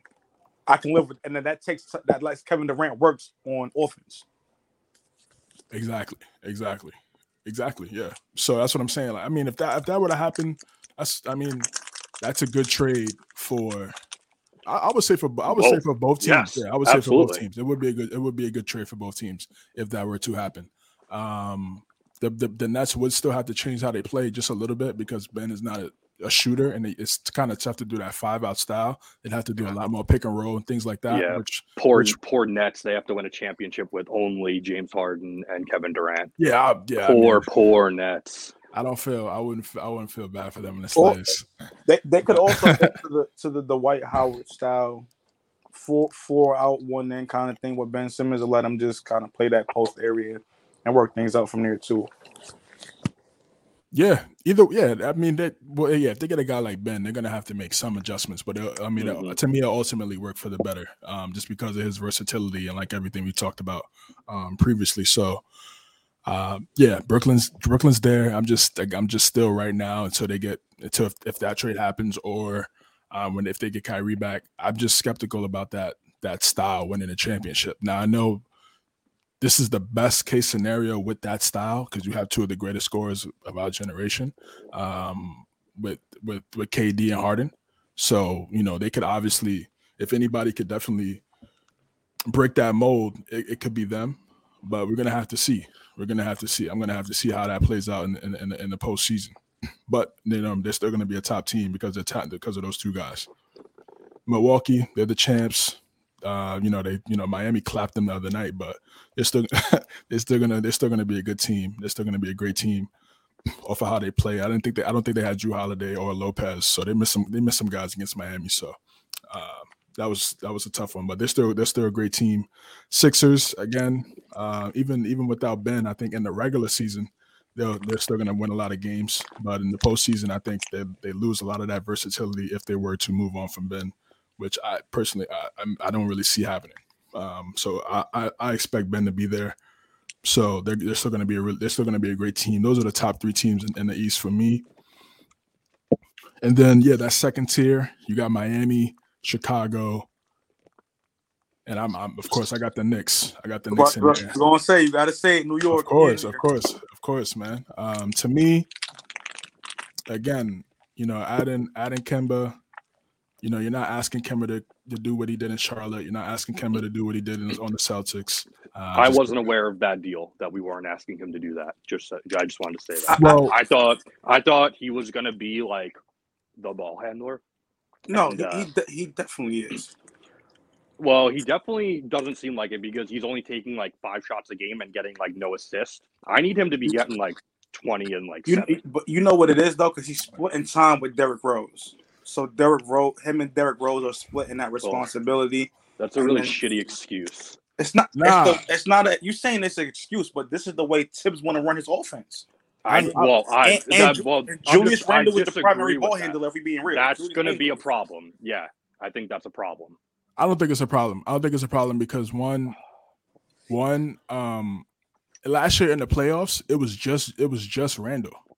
That was it. I mean, Elfrid Payton and Reggie Bullock, they ride the bench on their teams now, and those were the starters on the playoffs for the Knicks. They go to the Hawks. And we had no perimeter scoring. We had no perimeter scoring. Mitchell Robinson was not even playing. Like we had nothing. Oh yeah, we are definitely better. I feel like Evan Fournier is like our second best player now, and I feel like it should be Kemba Walker. Like I just don't think he's being utilized correctly. I think because of the one we got to take in the factor of that knee. That knee is apparently he has arthritis in that left knee. It's a factor, bro. It's a factor. You can't expect him to be Charlotte Kemba, bro. It's not. It's going to be different. I feel like it's Julius is going to be obviously the primary scorer, and I feel like we have a lot of other guys that could get 10 plus a night. I think that's better for us. I think Evan's going to be our second leading scorer. He absolutely is. He's going to be our second leading scorer, and RJ's going to be at that third spot as usual. And ideally, RJ would be our second scorer. If he ideally, yeah. But I think RJ, and he stepped up last year. He went from 14 points to 17, almost 18 a game. Yeah. I think he may make. Got to get that 20 clip. He's going to get that. Obi Toppin has been stepping up a lot. I like what I've been seeing from him. Could be MIP. Could be MIP, man. Alec Burks, we know for him, he's just reliable. So it may be 10, it may be 12, it may be 28, it may be 32. But Alec Burks, if we get him going, he's going to be a reliable guy for us. Kemba, that knee and his size at his age, he's not as fast as he used to be. How old is he now? Kemba's, I think, like he's 33, 32, 32 yeah. Like that.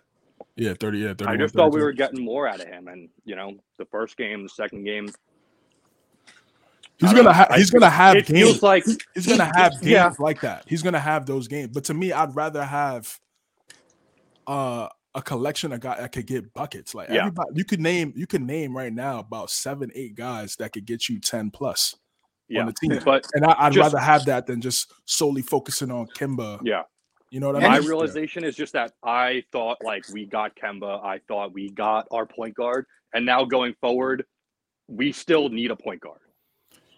Like that hasn't been filled. Like Derrick Rose and Kemba Walker. Like I know we're far away from a championship, but that's not good enough. I'll take Kemba Walker and Derrick Rose in 24 minutes apiece. Yeah, Derrick. We gotta remember Derrick Rose was a couple votes away from being 6th man of the year last year. Like it's not like it's a tremendous downgrade of having Derrick Rose as a backup point guard, and also damn, I forgot what I was about to say. Also, you saw Obi Toppin quickly hit like 4 threes last night. Yep. And it was with Kemba, even though he may not be getting the assists, he had 8 rebounds last night. I'll take that. The guy is barely 6 foot tall. I'll stand next to this guy. He's not that tall. My problem is more that it's like Kemba Walker is like a Mario Chalmers on the Heat. And we are missing the LeBron James and Dwayne Wade. We have a Chris Bosh. Who's a Chris Bosh? Randall. Come on. He's a little better. Come on. Well, come on, bro. Chris Bosh in Toronto. Well, obviously, when you're surrounded by... If Julius Randle played with LeBron James and Dwayne Wade, his numbers would suck. I mean, but to me... Randall, would you think Randall is better than Toronto Chris Bosh? I think they're right there. I think it's right there. His playmaking is better. Yeah, I think. Yeah, I mean, I'm you asking it. I mean, come on, you asking Knicks fan, right? It's like, but I don't know Randall shit.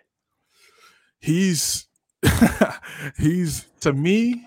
Randall is a glorified David Lee kind of guy, but that could do more. That's a little more blasphemy than me saying Chris Bosh. I wouldn't go that far either. I would say glorified maybe Zach Randolph, more athletic. Zach Randolph. I'll go with that. Yeah, I was comparing him to a former Knick because David Lee kind of did everything for us too, but but I would say Julius Randle is more athletic and more gifted than him as a player. I think he could be. I don't know if he's going to be a number one option on a championship team. I don't know, man. He will not. No, he wouldn't be. He'd probably be second or third. I mean, third. I think on a really solid team for a championship, he'll be third. No, he could be a second best player. He could be. I think he could be a second best player on a championship. He's team. better than Chris Middleton. I think to me. We'll see, man. He's only 26. He's still well in his prime. He's getting better every single year. So I don't want to put a cap on Randall right now. At this point, he is playing great basketball. At this point in time, he's averaging 35 a game, 7 boards, 4 assists. Well, if that it's 2 games. Shut my mouth. Yeah. Hey, I'm just saying. I'm just saying because remember he was a person too who had a lot of question marks after the playoffs last year. He came back and he said, "It's not no question marks. I'm here to show y'all. We're gonna see what happens in the playoffs." But I like how he's responded in these first 2 games off of the playoff blunder, I would say. Yeah, and like I said, they have a better team. They got a better team around them too. Again, Elfrid Payton. I was watching the Suns Lakers game. Elfrid Payton didn't even see the court. Oh, yeah, absolutely. And let me correct myself. He's averaging right now 35, 11 rebounds, and 10 assists in 2 games. Hey, I mean, that's what I expect. I mean, maybe not to that extent. The turnovers is high though. That was what it was. He has averaging 7 He's got to get those turnovers down. Yeah, I'm expecting around 25, 10, and I'm expecting him to do what he did last year. Maybe a little bit more in the points per se, because It's just more around him, and you can't just double him the whole time. So you can get more one-on-one looks for him to score. So I'm expecting him to have another great season. We've bolstered up our perimeter score because last year, remember, we were very heavy in the front court area. We didn't have perimeter scoring at all. Yeah, we didn't have perimeter. Yeah, exactly. Perimeter scoring. Exactly. We had okay perimeter shooting, but we didn't have great perimeter scoring. Exactly. And I think adding Fournier, Kemba, you're not asking Rose to be the second best player. And Derrick Rose still was saying it was knocking down threes last night. I mean, literally, our defense is our deep. We beat these guys. We was up 20 plus the whole game after the second quarter. Exactly. Yeah, exactly. And before we move on to the because I'm going to talk about some of the other teams in the East. X factor is going to be Obi and Mitchell Robinson. I agree. Well, it's more Mitch than anything. One of those is just staying healthy. Mm-hmm. Yes, exactly. If Robinson can stay healthy, man. I hope Mitchell isn't still only playing 20 minutes a game because that was pretty absurd last year. I don't think or the year before. He better be playing normal minutes. Well, he got a lot stronger. I think he's 280 now, 275, something like that. He got a lot bigger, which I like. So yeah, he's been sitting on his ass for like 8 months. So yeah, you got to be able to bang. You got to be able to bang. You got Embiid, Giannis. You got those guys in the paint that you got to see every night. And if you get in any chance, because anything is possible in the NBA. The Heat made it to the finals in the bubble year. Say we make it to the finals, you got to bang with the Aytons, the Anthony Davises, the DJs Jokic, of the world.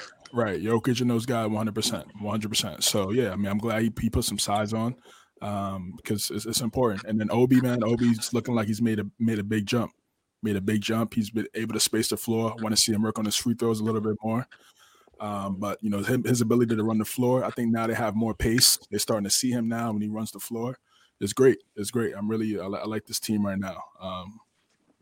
But yeah, I like Chicago as well. Chicago looks really good. I watched them last night against the Pelicans. To me, the Pelicans are going to be the saddest franchise. Zion didn't play last night, correct? Nah, bro. Zion, man. You see his memes, bro? Mitchell played 28 minutes last night. Almost 28 minutes last night. Almost 30. To me, bro, the Pelicans. Oh, man, I feel. We'll get to the Pelicans though, but I think the Bulls. Bi is going to have a hell of a year, but he's not going to have any support. Right. Yeah, he's gonna. Right. I think him and Zion. Zion and Graham. Graham's a bucket. Yeah, Graham's a bucket. Yeah, but they're gonna have a lot of points. They're gonna score, and the stats are gonna be good. But I don't think they're gonna win a lot. But yeah, Chicago, they look good. DeRozan. And Chicago's a dark horse team for me, man. Sure, for sure. I want to see how their bench plays a little bit. I know they don't have Kobe White right now with the shoulder. I think when he gets back into the fold, he can kind of be that sharp. He's like sharp. You said sharpshooter? Yeah, he's a sharp. Yeah. He's nice. He's definitely a bucket for sure. And I think that him and Caruso off the bench is definitely a nice dynamic. I'm looking forward to seeing. Lonzo looks very happy there. Triple double from him last night. Yep. 17, 10, and 10. Look great. Zach LaVine's taking that next step. He's definitely taking that next step, trying to put himself in that category as being. I think he had 32 last night. 32. Yeah, he's an elite scorer. Yeah, he really came out of, I feel like, nowhere, man. Like the last 2 years, like he went from just a guy that was good at dunking to a superstar like overnight.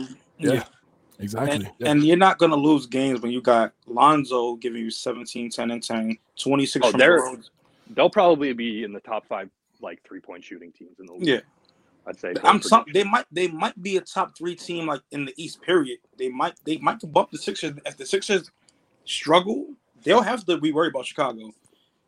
You got Vucevic, who's a solid guy. Patrick Williams, okay, but that LaVine, DeRozan, and Lonzo Ball, and then you got Kobe White in the mix with that. That's a lot to deal with, man. Yeah, they're gonna be good. They're gonna be really good. Atlanta, they're gonna be really good as well. It's still gonna, to me, it's gonna come down to their wings. That's Cam. Who's gonna step up between Cam Hunter. Yeah, those gonna have to be those two. One of those two. Kevin Huerter. But yeah, to me, he's kind of in his role already. He could emerge and be a third guy. Yeah, they're definitely counting on Cam and Hunter though, to one of those guys to be a guy. Exactly, because who's who's really? I mean, you could say Collins is he's definitely their second best player right now, but he's not good enough. Right. It's gonna have to come down. They're gonna need a wing player. They're gonna need another wing player, like we just said, to be that's gonna have to be their big three on that team, and then Capella, figure everything out in the middle as the anchor. But they look solid. They still look solid. They're gonna be a good team. They got a defensive-minded head coach, similar to like New York has. So they're gonna be in games. I think you would hope Trae Young makes that next step as well. I think the Knicks and Atlanta are going to be battling it out for that, like kind of how the Knicks and Miami used to battle it out in the late 90s.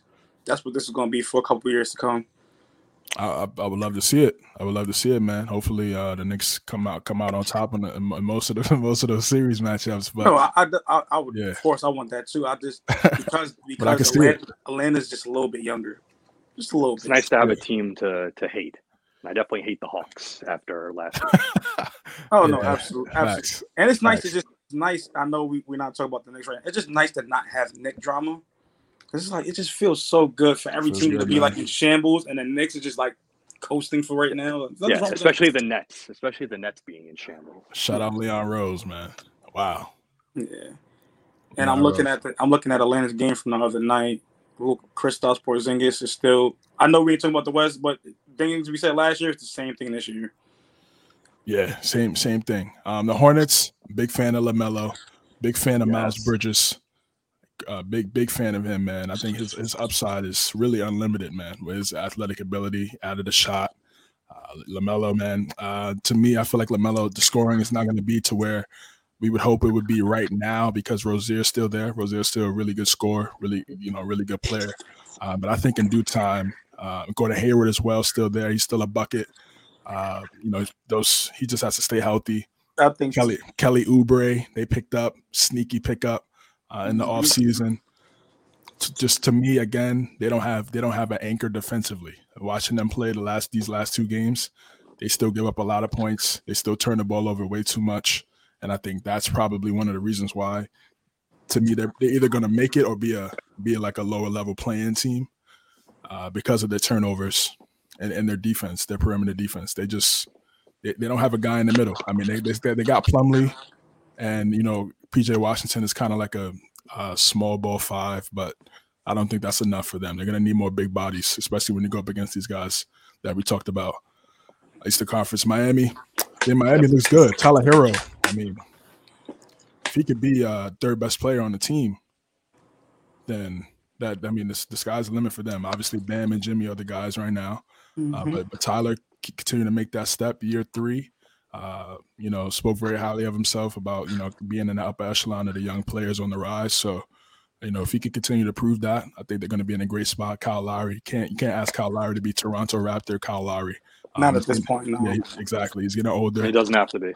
Exactly. Doesn't have to be. Exactly. All he has that pick and roll he ran with Pascal, just run that with Bam. You're gonna be fine. 100%. And I think it's.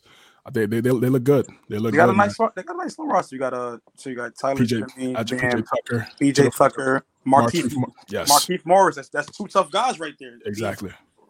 Those are guys you want to be in a foxhole with. Duncan Robinson. Hopefully he can make some steps, even though he's a role guy, but still make a few more steps to get a little bit more consistent. And again, the sleeper, if he could stay healthy. Oladipo, if he could stay healthy, man. I mean, I know he got the quad. Ever since he hurt his quad, it's been a downward trajectory, but if he could just stay healthy, man, he could be a very key piece for them down the road. So I like the Heat. The Heat look really good. They're going to play that zone. So it's going to be tough. It's going to be tough for them. It's going to be tough. It's going to be tough for teams to stop them.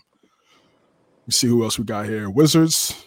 I mean, they're sneaky, man. They're kind of like they could be a playing team, or they could be a 6 or 7 seed too. So it's really don't. No way. What did they get better at? Their roster's gotten better. They have more depth. More depth. Yeah, they do have more depth. Who did they get? They have they got Kuzma. You have not just Kuzma though. You got former 6th man of the year, Montrezl Harrell. I thought didn't really win it too. Montrezl Harrell's there. So they took all the bad pieces off of the Lakers. And Montrezl Harrell wasn't a bad piece. They didn't play him. They was playing. Yeah, well, I agree. That was stupid. You should have played Montrezl more than you played Marc Gasol. I don't know what made them think that Marc Gasol was the answer. Marc Gasol had like a couple sick highlight passes to LeBron early on, and they were like, "This guy's got to play. This guy's got to play." Yeah, bro. Washington is 2-0 right now, actually, as we speak. Yeah, Washington's 2-0. Their defense I still see some flaws. Give a lot of credit. They brought in Wes Unseld Jr. To be their head coach. Thomas Shepard, exactly. I mean, if Beal wants, the respect he probably wants, I mean, I think the expectation should be at least making the playoffs. If you're that great, I mean, he was probably the scoring champ last year, right? Or right there. Yeah, he was. So, he was. mean, yep. you gotta be able to get your team to the playoffs. We forgot a guy. They got Spencer Dinwiddie too. So it's Spencer Dinwiddie and Bradley, but that's not a bad backcourt. Spencer and Brad. I like that. I like that duo a lot. I like that. And then you got what's his name? What's a dude named Thomas Bryant is not a bad player. That's playing Thomas Bryant for them. Yeah, he was hurt last year. He's back this year. I would think. Well, not back officially yet, but he's not yet. He was my last pick in fantasy, and he hasn't played yet. Yeah, he's still he's coming off the ACL. They extended Gafford, solid big, kind of do a little bit. They got Aaron Holiday, Drew Holiday's brother, who's a decent player. Yeah, so they got Brad, KCP. I ain't KCP, but yeah, they got Beal, Dinwiddie, and then a lot of guys. So we're gonna just a lot of. They don't have any like big three or anything like that.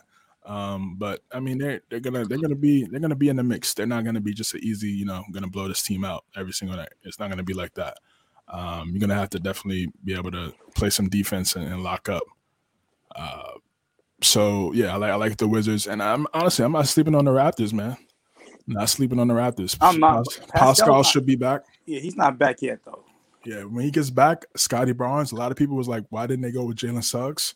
Toronto, but they took Scotty Barnes. Precious Achiuwa impressed me from what I've seen from him last night, 15 and 15. Yep. They had the two forwards they had playing, even though Pascal wasn't playing, played pretty well. I think they lost, but they still played pretty well. No, they beat Toronto. I mean, they beat the Celtics. They beat the Celtics. Yeah. They clapped the Celtics. Yeah, they clapped the Celtics. I think when Siakam comes back, Van Vliet could be more of that primary guard, no more Lowry, so he kind of gets more of the scoring option. Not feel like he kind of has to look over his shoulder a little bit. He gets more opportunities on offense. Scotty Barnes, man, if he could be that third guy, and then eventually maybe the second, they're probably hoping he'd be the number one option soon, maybe in a couple years or so. I think that's a good look. That's a good look, man. He definitely improved on his shot. He looked great last night on the road against Boston. If he could continue to improve that, he's going to be good. 25 and 13, you can't ask for nothing more. Yeah, they're going to need that. I mean, they looked at them winning the championship with Kawhi, and they feel like they need a forward. So they took the forward over the guard with upside, with versatility, and we'll see how it plays out. I think that was a great pick by them. I'm not sleeping on them. I got them as my on my top 10 as well, and then I got the Celtics too. They didn't. I mean. Ime Udoka, new head coach. I think they're still trying to figure it out. They have a couple guys. Obviously, JT and JB are going to be the guys for them. But, they're not great playmakers, and they don't really have a playmaking point guard to kind of set those guys up. So those guys are going to have to be playmaking wings. It's a lot of isolation basketball and not so much motion and free flow on offense. Right. Yeah, they're gonna need a true point guard or a playmaker or something like that to kind of exactly create options, create better buckets for those two guys. If not, those guys are gonna have to be the guys on top of being the top scorers every night. So we'll see what happens with the Celtics, but I still have them as a top 10 team. Of course, they have two talented forwards. And lastly, I think I said. Oh, and then the other team I had here was the Pacers too. I mean, no LeVert right now. He could, he has a lot of upside. He has a lot of upside, but he has to stay healthy. I know the situation that happened, and that was tough. So hopefully he could come back and help Sabonis. Miles Turner had a great night last night against the Wizards, but ultimately they lost in overtime. They're going to need him to step up. Sabonis has been a great player for them ever since they did that trade with OKC. Rick Carlisle's there, but defensively they still need a lot of work. So I got the Pacers and the Hornets kind of like that. I got them at 10, like either one of those teams could be the top 10 team. But I feel like they do the same things, and their flaws are similar. So yeah, I want to see Malcolm Brogdon. What happens with Malcolm Brogdon and Karis LeVert actually on the perimeter? I think that they can do some things. Yeah, that'll make it interesting. Yeah, I'm sure to see how that dynamic plays out too. They gave Brogdon the extension, and then Chris Duarte too. Their rookie that they drafted. He's a bucket. Yep. He's a bucket. He could definitely score. So the East has gotten significantly better. And I think Jeremy Lamb kind of plateaued as a player. You know what you're getting from him. So right. Torrey Craig is a solid pickup as well. Right, exactly. They got some guys. They got some guys, man. But yeah, overall, the East definitely got a lot better, and I think it's going to be set up for a really good season in that conference. All right, and before we get to the NBA awards, let's talk about the Western Conference. Cream of the crop, obviously in the A. I'll start with Viz, and then go with Teddy. Who's going to be your top 10 teams in the Western Conference? In the West, I think it's pretty standard. Lakers. For sure. I'm going to go. What's your thoughts on the Lakers right now? These first two games. What do you? I think they're going to have to figure it out. I think that the dreaded thing that LeBron gets blamed for a lot of people getting traded may happen at some point in the season. I don't know if the Westbrook curse. I don't know if Westbrook stays. I don't think he's going to get traded, but Westbrook may not stay. Dwight Howard possibly. They'll figure it out. That I don't think the thing with him and Anthony Davis is that deep. Okay. But if it does happen, Dwight Howard will be the one that goes out the door. And I think that for them to be efficient as a team, I really think Russ needs to just come to pull the Manu Ginobili and put his pride aside. Be the sixth man of the year, man. Come off the bench, run a second unit, because you can run them how you play. They'll have two styles of play. It's the Westbrook style of play, and then the LeBron and AD style of play with the starters. And it'll be really efficient because it's going to throw teams off because they're two different dynamics.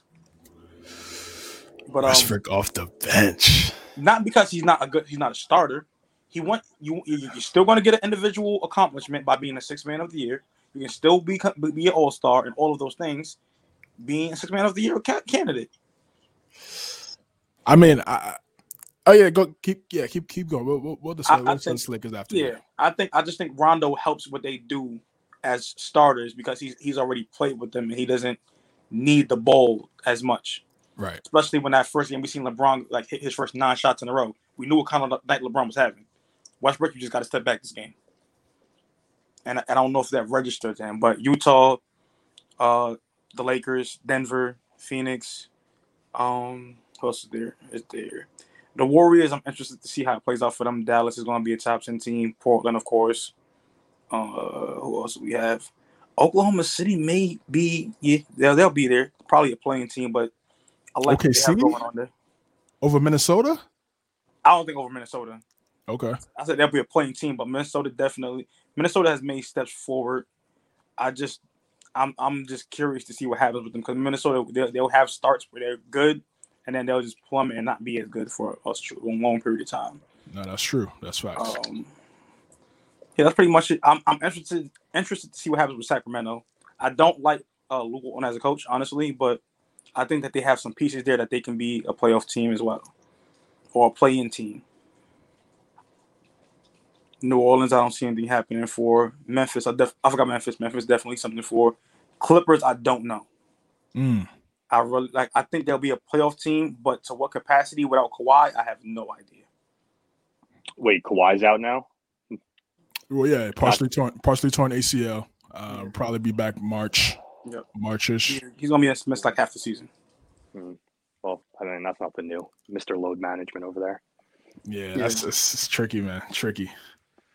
Who even knows if he's actually hurt? He could just be load management early on. come in halfway through the year.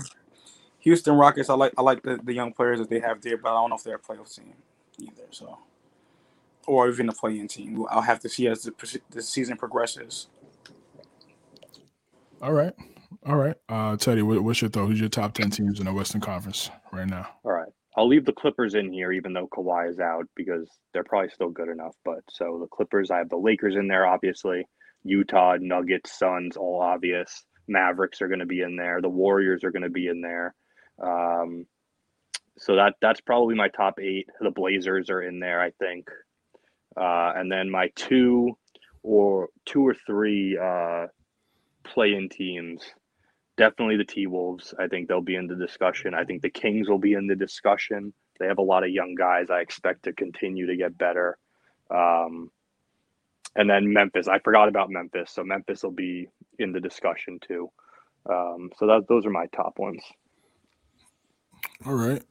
For me, then what's your thoughts on the Lakers right now? These first two games, Westbrook dynamic. I know Vince just said Westbrook maybe should come off the bench and for a different type of play style for them. Two different play styles on the team. What's your thoughts on that? I never thought it was a good idea to get him in the first place. That was exactly what I thought was going to happen. It's not you don't want a ball dominant point guard that can't shoot next to LeBron. So it's just obviously not ideal. I'm sure they'll figure it out.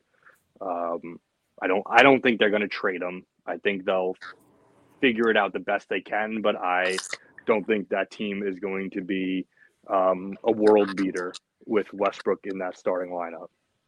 And I think I might have to take that back, because I don't think him and Melo could work in the second unit as well. We've seen them play together, and that wasn't the best either. So I don't even know how that works. Melo would be better off in the starting lineup than Westbrook. I think Melo should be playing the 4, and Anthony Davis should be playing a 5. But Anthony Davis is reluctant to want to play the 5 for whatever reason. Because he's soft. Hey, I mean, listen, I'm right there. I tweeted it out yesterday. I said AD should play the 5 so they can have more spacing out there. Because when you do that, when you have that big lineup of Westbrook, AD, LeBron, and DeAndre, it's just not. Where are the shooters? Yeah, right. Exactly. It's not enough shooting. You're expecting LeBron to be the marksman and AD to be the marksman in that lineup, and that's just not their game. So AD, I'm like, yo, bro, if you want to win a championship, another one, you're gonna have to a real one. Hey, you get some people say that you're gonna have to play the 5. You're gonna have to play a center, and you got to play the whole season. You got to show, because of course, Anthony Davis hasn't been durable. He's been soft, and Ted makes a good point. I'm not knocking the bubble championship. It's championship means a championship. They didn't choose to be in the bubble. It's what the world was. Right. But Anthony, the world shut down. You had about a month, 2 months to kind of recover to play basketball again. You've never played the whole season through to win a championship. Not so you got to play all 82 games, but you've never played full season playoffs championship. Your body doesn't know that grind, and you need to get used to it. Yeah, exactly. I mean, he put on some weight. It was reported that he put on some weight, some more mass to be able to bang down there with those bigger guys and those centers and larger power forwards. So we'll see how that plays out. But yeah, I definitely feel like he needs to play center. They still have some guys out. THT or Ariza's out with the foot injury. Kendrick Nunn's out with the knee. Ariza's another guy I think that can start for them as well at that 4 position, or at the 3 and put LeBron to the 4. Yeah, definitely. So yeah, I feel exactly. Yeah, either one of those guys. They're gonna need some versatility on defense. They don't really have a true wing defender. You just can't ask LeBron right now at this stage in his career to be a lockdown defender throughout the regular season and a lockdown defender in the postseason. I mean, it's just too much. It's too much mileage. And then do all the scoring and all exactly, right on top of everything. Yeah, exactly, on top of everything else. It's just, and all the rebounding and it's too much. It's too much right now. In the regular season, it's too much. So they're gonna have to find a couple. The Wayne Ellington is also out. So they have some guys out that could potentially fill some of the voids that you guys. Yeah, go ahead. And I was gonna say, and LeBron definitely wants to get that number 1 scoring, all-time scoring champion. He wants that crown. So if LeBron didn't want that crown, I'm pretty sure he would take a back seat to just coast through the regular season. I still think they're going to do that a lot. Yeah, I don't think they have to entirely not play together. They can have some overlap minutes where LeBron kind of takes a back seat, but their ideal starting lineup, they should just be going big. Like LeBron's the point guard. You don't need to bring a smaller guy on the court just because. They should just be playing big as big as they can. And, you know, their team would be the best with Westbrook off the bench, but I don't know if that's going to happen, but we'll see. Yeah, I don't see it happening, man. I don't see unless Russ really is like, you know what? You have to puts his pride and ego aside. If he's able to do that, sacrifice. You got to pitch the Sixth Man of the Year award to him. Got to, have to. Otherwise, or he can start and then just come out early against the second unit. Again, comes out. Yeah, exactly. And, you know, just mix it in when he's like he should be playing every minute LeBron's not in. So however you have to figure that out is what he should be doing. Yeah, I agree. You can get LeBron's minutes down from playing 38, 39 minutes to playing down to 32 to 34, 35 minutes maybe. Multiple ways to figure it out. Yeah, and that's going to be the tax and the challenge for Frank Vogel. We're going to really see how great of a coach he is with this lineup. All these egos, because you even got guys coming off the bench with egos with Melo, Rondo, Dwight. Those guys have been future Hall of Famers on the bench. Right, exactly. And they still feel, you know, obviously they know what they are at this point, but they're still pretty confident guys. So it's a challenge. It's going to be a challenge for Frank Vogel on how he figures the situation out throughout the season. Noah Westbrook, it just takes time. I mean, even last year he struggled a little bit early with Beal, and then towards the second half, you know, they started to figure out, and he went on a crazy run. So, I think, if you could go. I was saying, and I think what you're saying is possible for sure, and I agree with that. It's just it's different when you're going from 1A, 1B, or 1-2 to going to 1-3. That I don't know how well Westbrook is going to be able to deal with that. That's what I'm interested to see.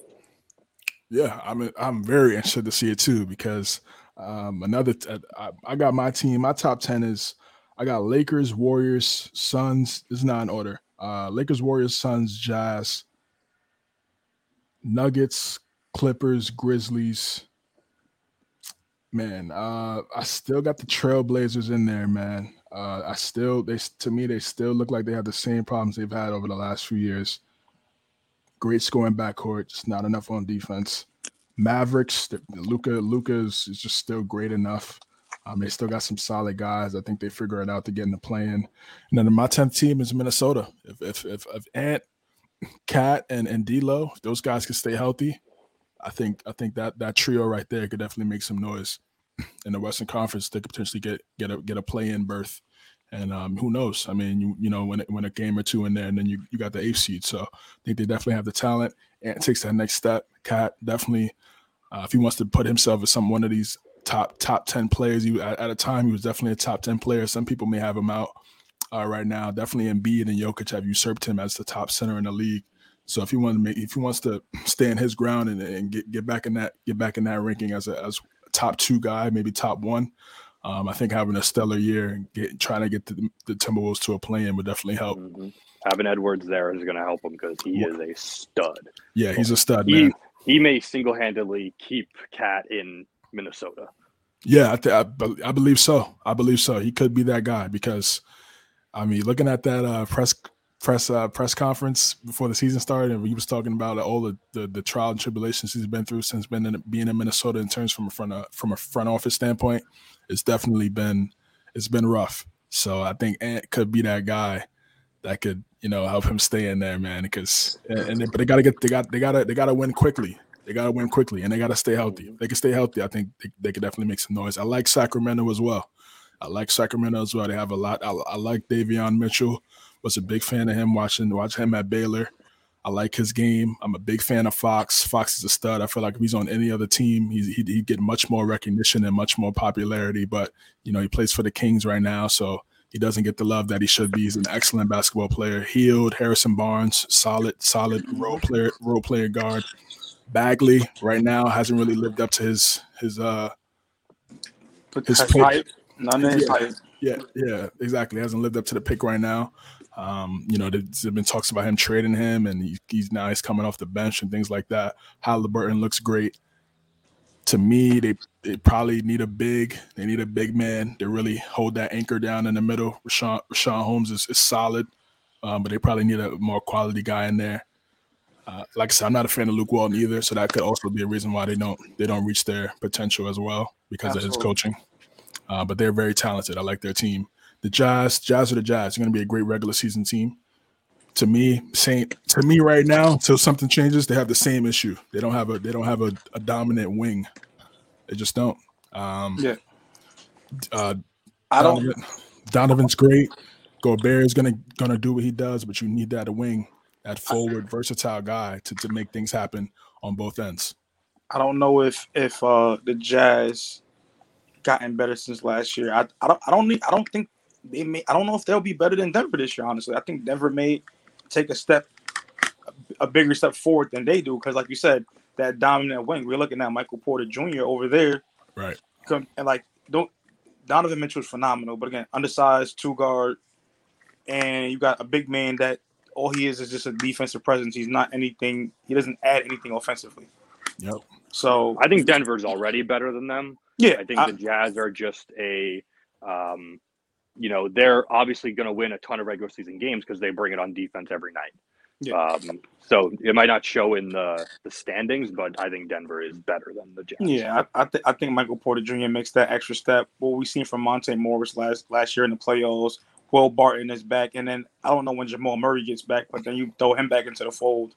Yeah, and if he's anything like he was before he got hurt, just forget about it. And then we got the reigning MVP. And Jokic, yes, I agree. And once Murray comes back, that's definitely going to change the dynamic, like you said. What's your guys' thoughts on Golden State right now? How do you see that playing out? You talked a little bit about Klay and the 75 list, but once he gets back to the Warriors, how do you see them? How do you see them playing throughout the season and in the playoffs if they're able to get there? I think that's the question everybody wants to see. We know what we're going to get from Steph. We know what we're going to get from Dre. What's the kid that's playing center from them? I can't remember his name. Wiseman. Yeah. James Wiseman. James Wiseman it takes a little time for big men to develop, but he's trending in the right direction. Now it's just about how do they fit with what Steph and Klay brings when Klay comes back. Because Klay doesn't demand the ball. He's a guy that's unselfish, a team guy, but he still got to get his shots. So whose shots are going to diminish, and they're going to be a better defensive team when you have those guys on the perimeter like Klay and Wiggins. For sure, Teddy. What's your thoughts on Golden State right now, and how do you see them playing out? How do you see that team playing out when they get Klay back?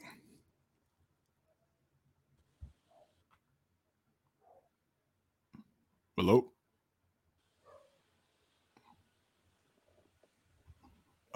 Maybe. I don't know if that is there. He got lagged out. All right, damn. But yeah. Is this? I think. My fault to cut you off. Before we get any further with the Warriors, I just want to know, when are we going to see Bobo play? That's my biggest question mark of this season.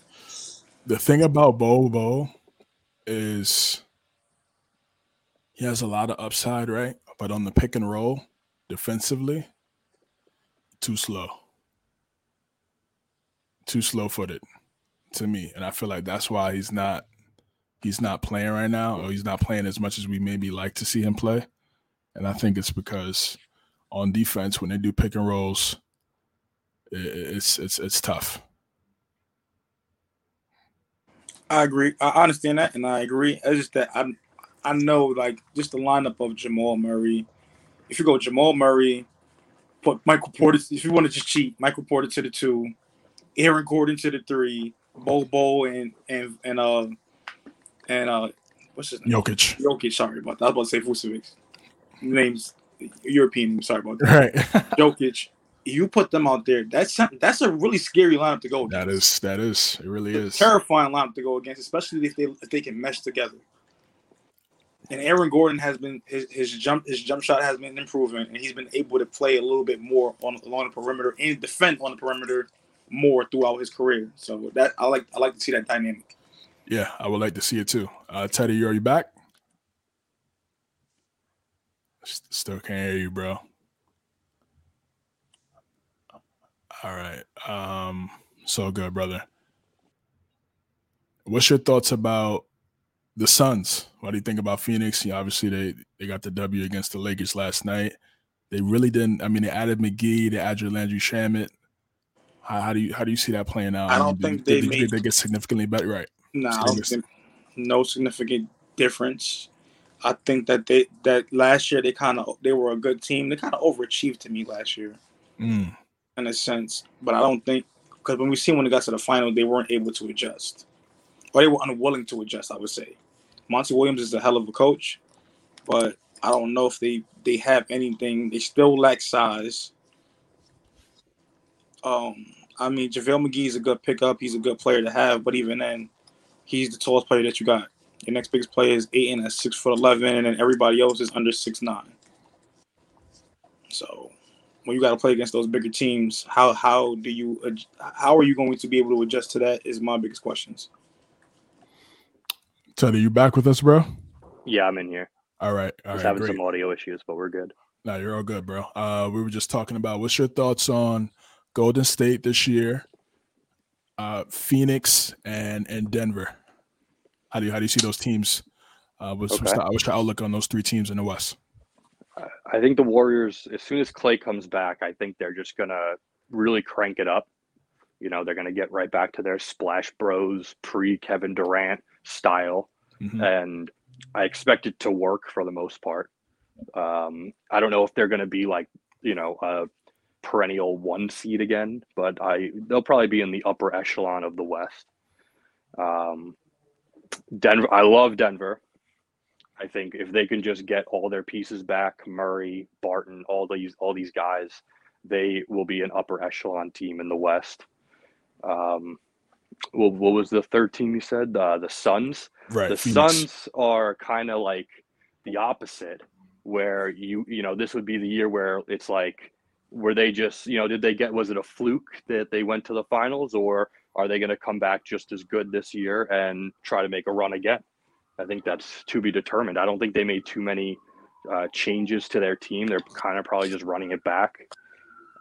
So we'll see if, Ayton has to take a next step. Booker can probably get better. I'd like to see him facilitate more instead of just relying on Chris Paul. My biggest fear with the Suns is that I feel like their greatest chance to win the championship was last year, and that window may have closed with Chris Paul being on the team. Yep, I don't know if Chris Paul stayed him in the playoffs. For some reason he has a health injury with the playoffs. Does he stay healthy throughout the playoffs to make the team a contending team? Does he get hurt again? And that's the thing. I think they're a great team. I totally think that's the big question this year, because obviously Booker and Ayton aren't going anywhere, right? They're studs, and they will be on playoff teams for the foreseeable future. It's just a matter of, do they have to kick Chris Paul to the curb after this year, or do they do good again and keep running it with him until he ultimately retires? Yeah, I think for me, for Phoenix, Ayton is going to have to emerge and be that second best player on the team. If they want to have championship aspirations again, he's gonna have to usurp Paul, because, like you said, as Paul gets older, you're gonna expect those younger guys have to step up. Mikal Bridges as well. It's gonna have to be more of a factor. He just got the 5-year, $90 million extension.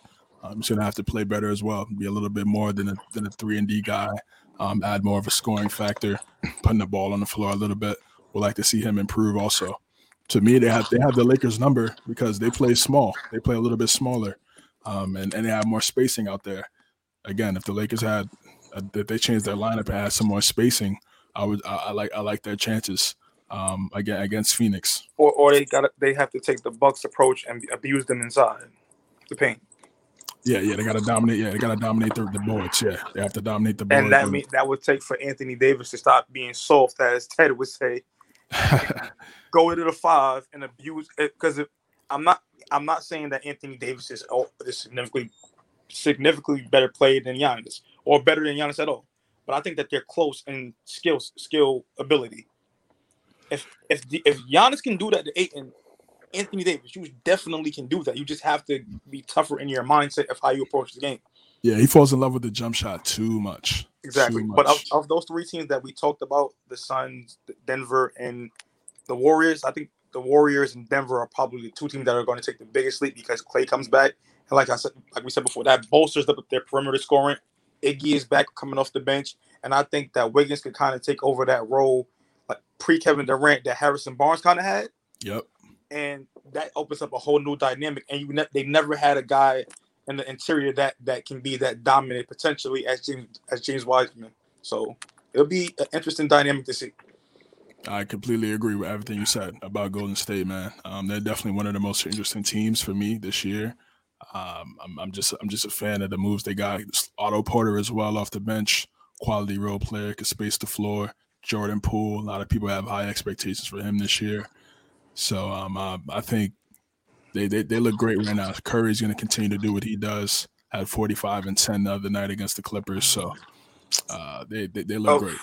And of all the teams, they've stuck to their philosophy. They have the most positionless players outside of Wiseman and like Steph. Everybody else can play pretty much 2 to 4. Yeah, which is scary. Yeah, exactly. And they also got two young guys in Kuminga and Moody that they drafted with the 7th and 14th pick in the draft class. That could also have some potential and maybe make an impact this year. We'll see depending on if guys get injured and things like that. So I'm excited about the West, man. The Western Conference is still exciting. Grizzlies, can't sleep on the Grizzlies. I think Jaren Jackson's going to have to make that big step next to Ja if they really want to make noise and be one of these top teams in the Western Conference. He's going to have to be healthy. He got to be the second best player on that team. He has 100%. The ability to do it, but he has to do it on a nightly basis. Exactly, 100%. If he could do that, I think that they have a great chance. Dylan Brooks got some nice guys over there. Really like what Taylor Jenkins has done over there in Memphis. And what's your guys' thoughts on the Mavericks before we get to the NBA awards? Thoughts on the Mavericks? First off, Porzingis gotta go. Gotta go. He's not. I don't think he's made for the NBA. Wow.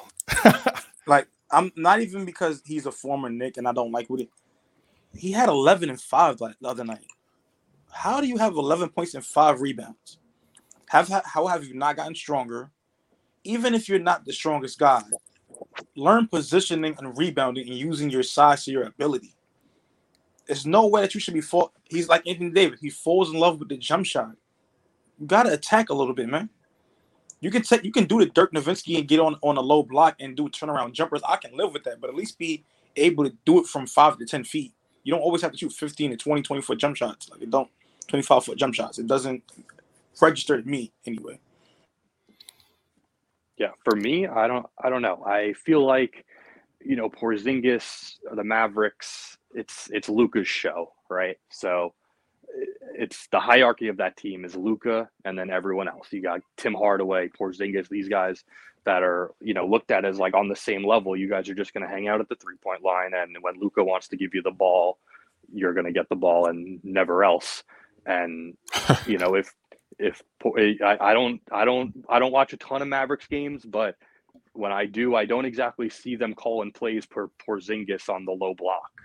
He's kind of just chilling at the 3-point line for the most part. And I think that's partially why he doesn't get a ton of boards. Unless the Mavericks, use him as the second best player on the team, I don't know if his numbers are going to show it. Yeah, and I would hope, and I hope when they got Jason Kidd that would change a little bit. We'll see. It's only 2 games, It's only 2 games. Yeah, we'll see. Yeah, we'll see what happens because he did express some. He definitely was upset about last season. About him not getting touches and things like that, and kind of just being a stretch 4. He wanted to be a little bit more than that. When he was but a lot of his offense does come from the 3-point line. So, he's going to be one of those guys that, one night he could drop 28, another night he'll drop 12. Yeah. It's going to happen. He's one of those guys. But that's what I'm saying. So right now, after 1 game into the season, 11 points, 5 rebounds, 0 assists, 31% from the floor, 25% from 3. That at some point or another, they're not calling your number, but you have to put yourself in a position to do more. I know I'm not hitting this three. So instead of when I shoot it or I pump fake, go to the basket, play at the high post, do something like coach. I got to do something different because like 31% from the floor as a 7'3" guy. Crazy. That's terrible. Crazy. Yeah. We'll see. There's only 2 games, so small sample size. We'll see what happens. No, they played 1 game so far. They didn't even play 2 games. So only 1 game. That's even they played tonight. Smaller. Yeah, so they played tonight. So it's a small sample size, but it just still was like there's things that as a with your basketball IQ that you should just do. Did they win? No, they got destroyed by Atlanta. Like, beat them by like 30. Yeah, they got destroyed. And that's my thing too. Clint Capella doesn't guard well on the perimeter. So okay, I understand that you want to kind of expose that, but use some pick and roll. Use some different things. Like, dude, John Collins is like 6'10". You're 7'3". He's not their center though, right? No, he plays the 4. Right. Yeah, he's another one that like he needs to play the 5, bro.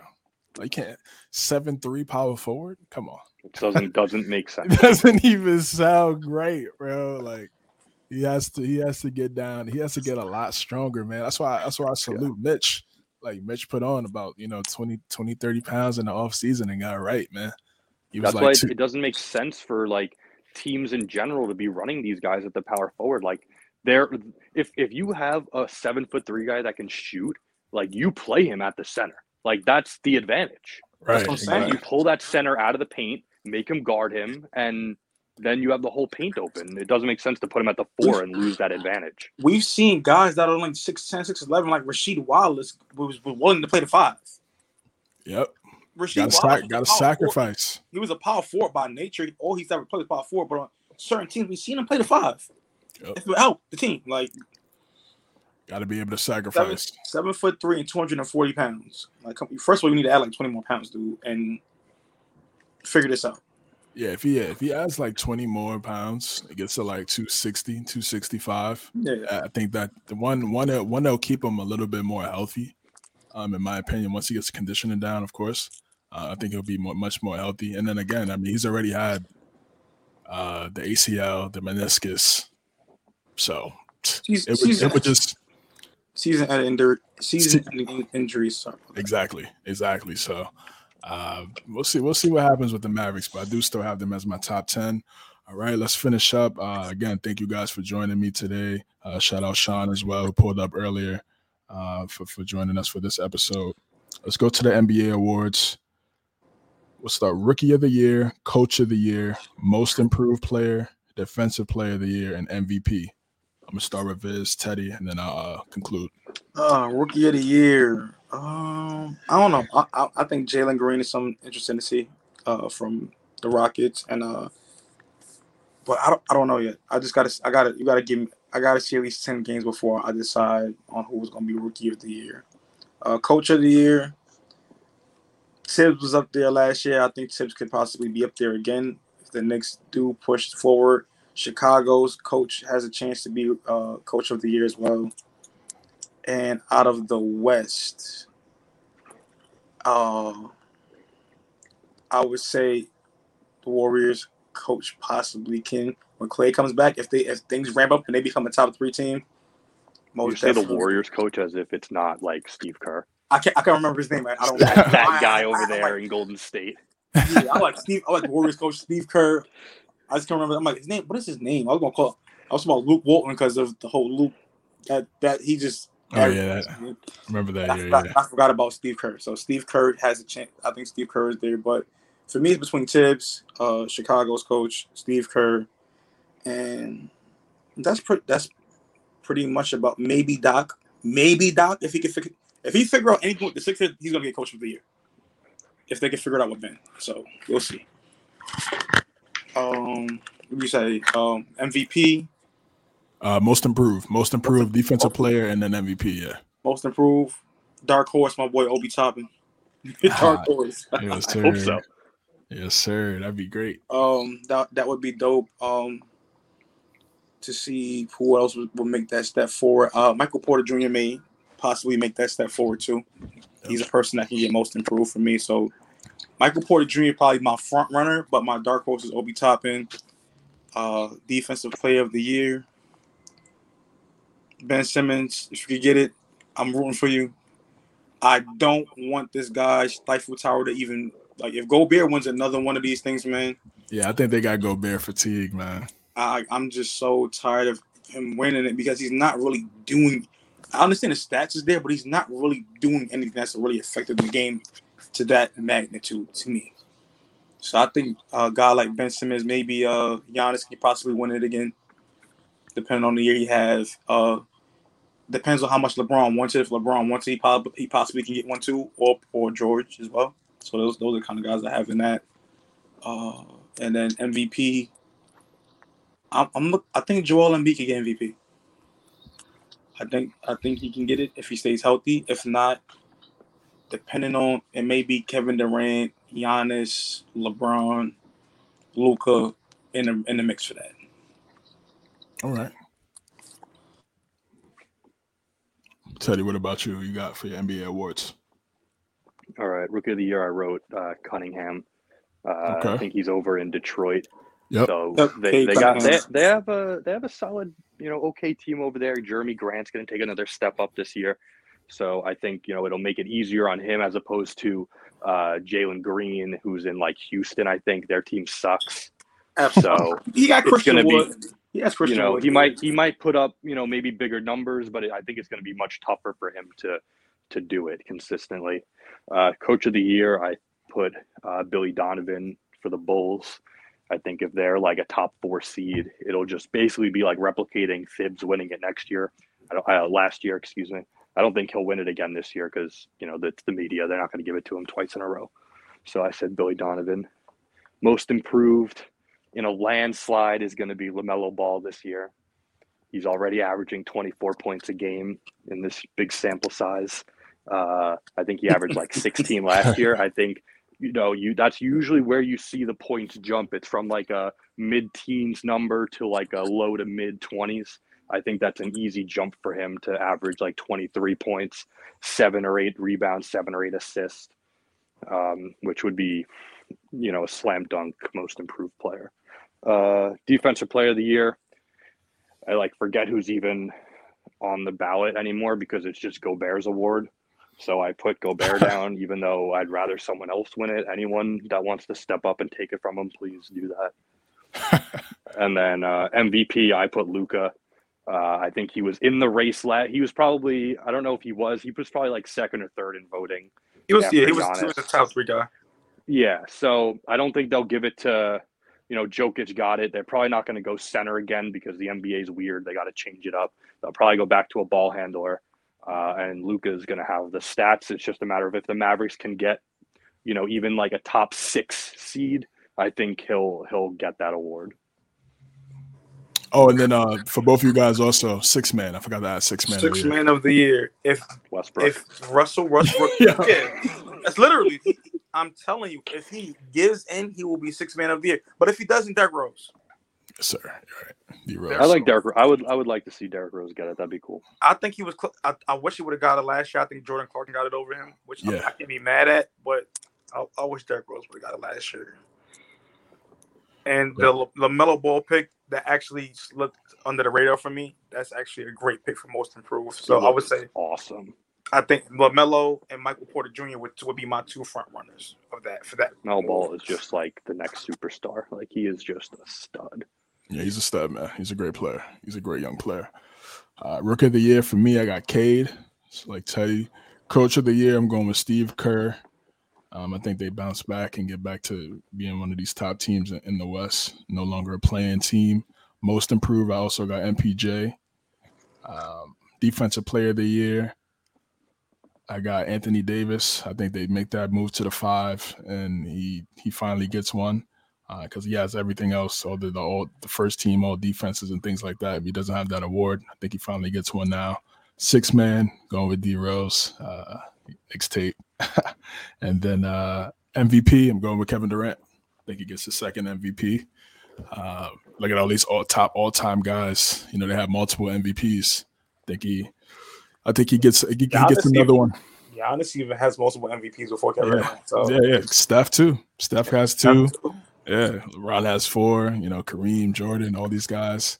So I think KD. I feel like would you say that the Nets have to be the 1 seed for him to get that award? Absolutely. They wouldn't give it to him if he's like 2. Maybe if he's 2, but anything under. I don't know. I feel like Jokic they should definitely be the 1 seed. If the Bucks get it instead of them, that'd be okay because they're the reigning champs. But yeah, 2 seed at best. Yes, that's what it would be. It would have to be the Bucks at 1, the Bucks or the Sixers at 1, possibly, depending on how the Sixers season goes. You and the Sixers. If it's anybody else, listen, because I'm not going to knock them, but if it's anybody else that's not considered an upper echelon team above them, they're not giving it to Kevin Durant because if they slide to 3, he's not. He can't get it because they're already he's scoring. They're going to use the Harden factor against him, and Harden is going to get MVP votes too. We're not. That's going to be the problem. So it's going to be tough for him. It's going to be tough. We're talking about Detroit. Cade, he definitely has an argument. They have a nice little situation over there. Isaiah Stewart is another guy that may be a dark horse guy for some improvement over there. I don't know how much it'll be. That's what he's one of the homies too. So shout out to Isaiah Stewart. So yeah, I think I like KD's chances, man. Again, I mean, you want to be on these top 5 all time. You gotta have a couple of them MVPs, man. Yeah, I think it's weird that he only has 1 so far. Yeah. I think they used the Golden State years against him because during those Golden State years he was playing phenomenal. He's on Golden State, so people didn't want to give him MVP.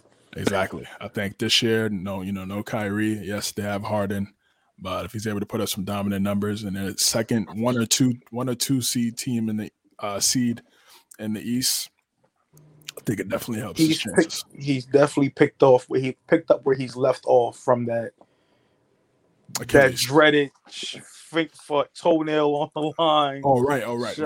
Yeah, he's picked up from there. He's like it's not over. I'm coming back for blood. Exactly. Don't sleep on Steph either for MVP because no one scores like that guy. Definitely. If he's dropping 34 games. Yeah, 30. Yeah, exactly. I mean, he won both of his MVPs when Klay was there, so it just helps him. It just helps him more open shots. So he's definitely going to be in the chase. Golden State looks very. What's that? 2013 when they won their first chip, or 2014? 2015. 15. Yeah. They're looking very 2015-ish Golden State Warriors again. Very. Steph is the guy, but the team is also it's a very cohesive team around him. It's not full of superstars. Just everybody has designated roles on the team. Exactly. So he's definitely going to have a chance. All right, now that wraps it up for the first episode, season 4, the Guard Up Podcast. Sean, Viz, Teddy, thank you guys for joining me on this episode, man. Really appreciate it. Appreciate you, bro. Yeah, anytime. All right, Viz, where can we find you? And also, Teddy, if you got any plugs that you want to find me on Viz Swoops, VISSWOOPS on all streaming platforms. There's a link tree on there, so you'll find my other stuff as well once you click on that page. So, yeah. All right. Teddy, what about you? You can follow me on Twitter, Ted Sempepos, SEMPEPOS. All right. And, of course, you guys can find me on Twitter at CJames9_ Guard Up Podcast on IG. I also have a link tree as well that you guys could click on the link and find my other links as well. Also doing a football podcast called The Hard Count. Go live every Tuesday at 9 p.m. Eastern, covering all things NFL. So I would love to join that one, but the Giants are having a terrible season, so I don't even want to talk football. And I live up here in Bills country, so all I hear is we're the best team in New York. I'm like, all right, you guys got it. I can't say anything. It's wild. Yeah, it's wild times for y'all, man. It's wild times. But I definitely would love to have both of you guys on. Both of you guys know your football. Hey, man. Tank for Spencer. That's where I'm at with it. Tank for Spencer. I know, Teddy. I know your Jets fans. Man. I know. Hey, we're playing each other this weekend, and yes, sir. We could leave this game with the same record. I don't know, man. We'll see. This isn't the old Patriots. So. I know it's not. You're right. We'll see at 1 o'clock though. We'll see at 1 o'clock, man. Can't wait. But again, thank you guys for joining me. Thank you guys for listening. Catch you guys on the next one, man. Have a good one.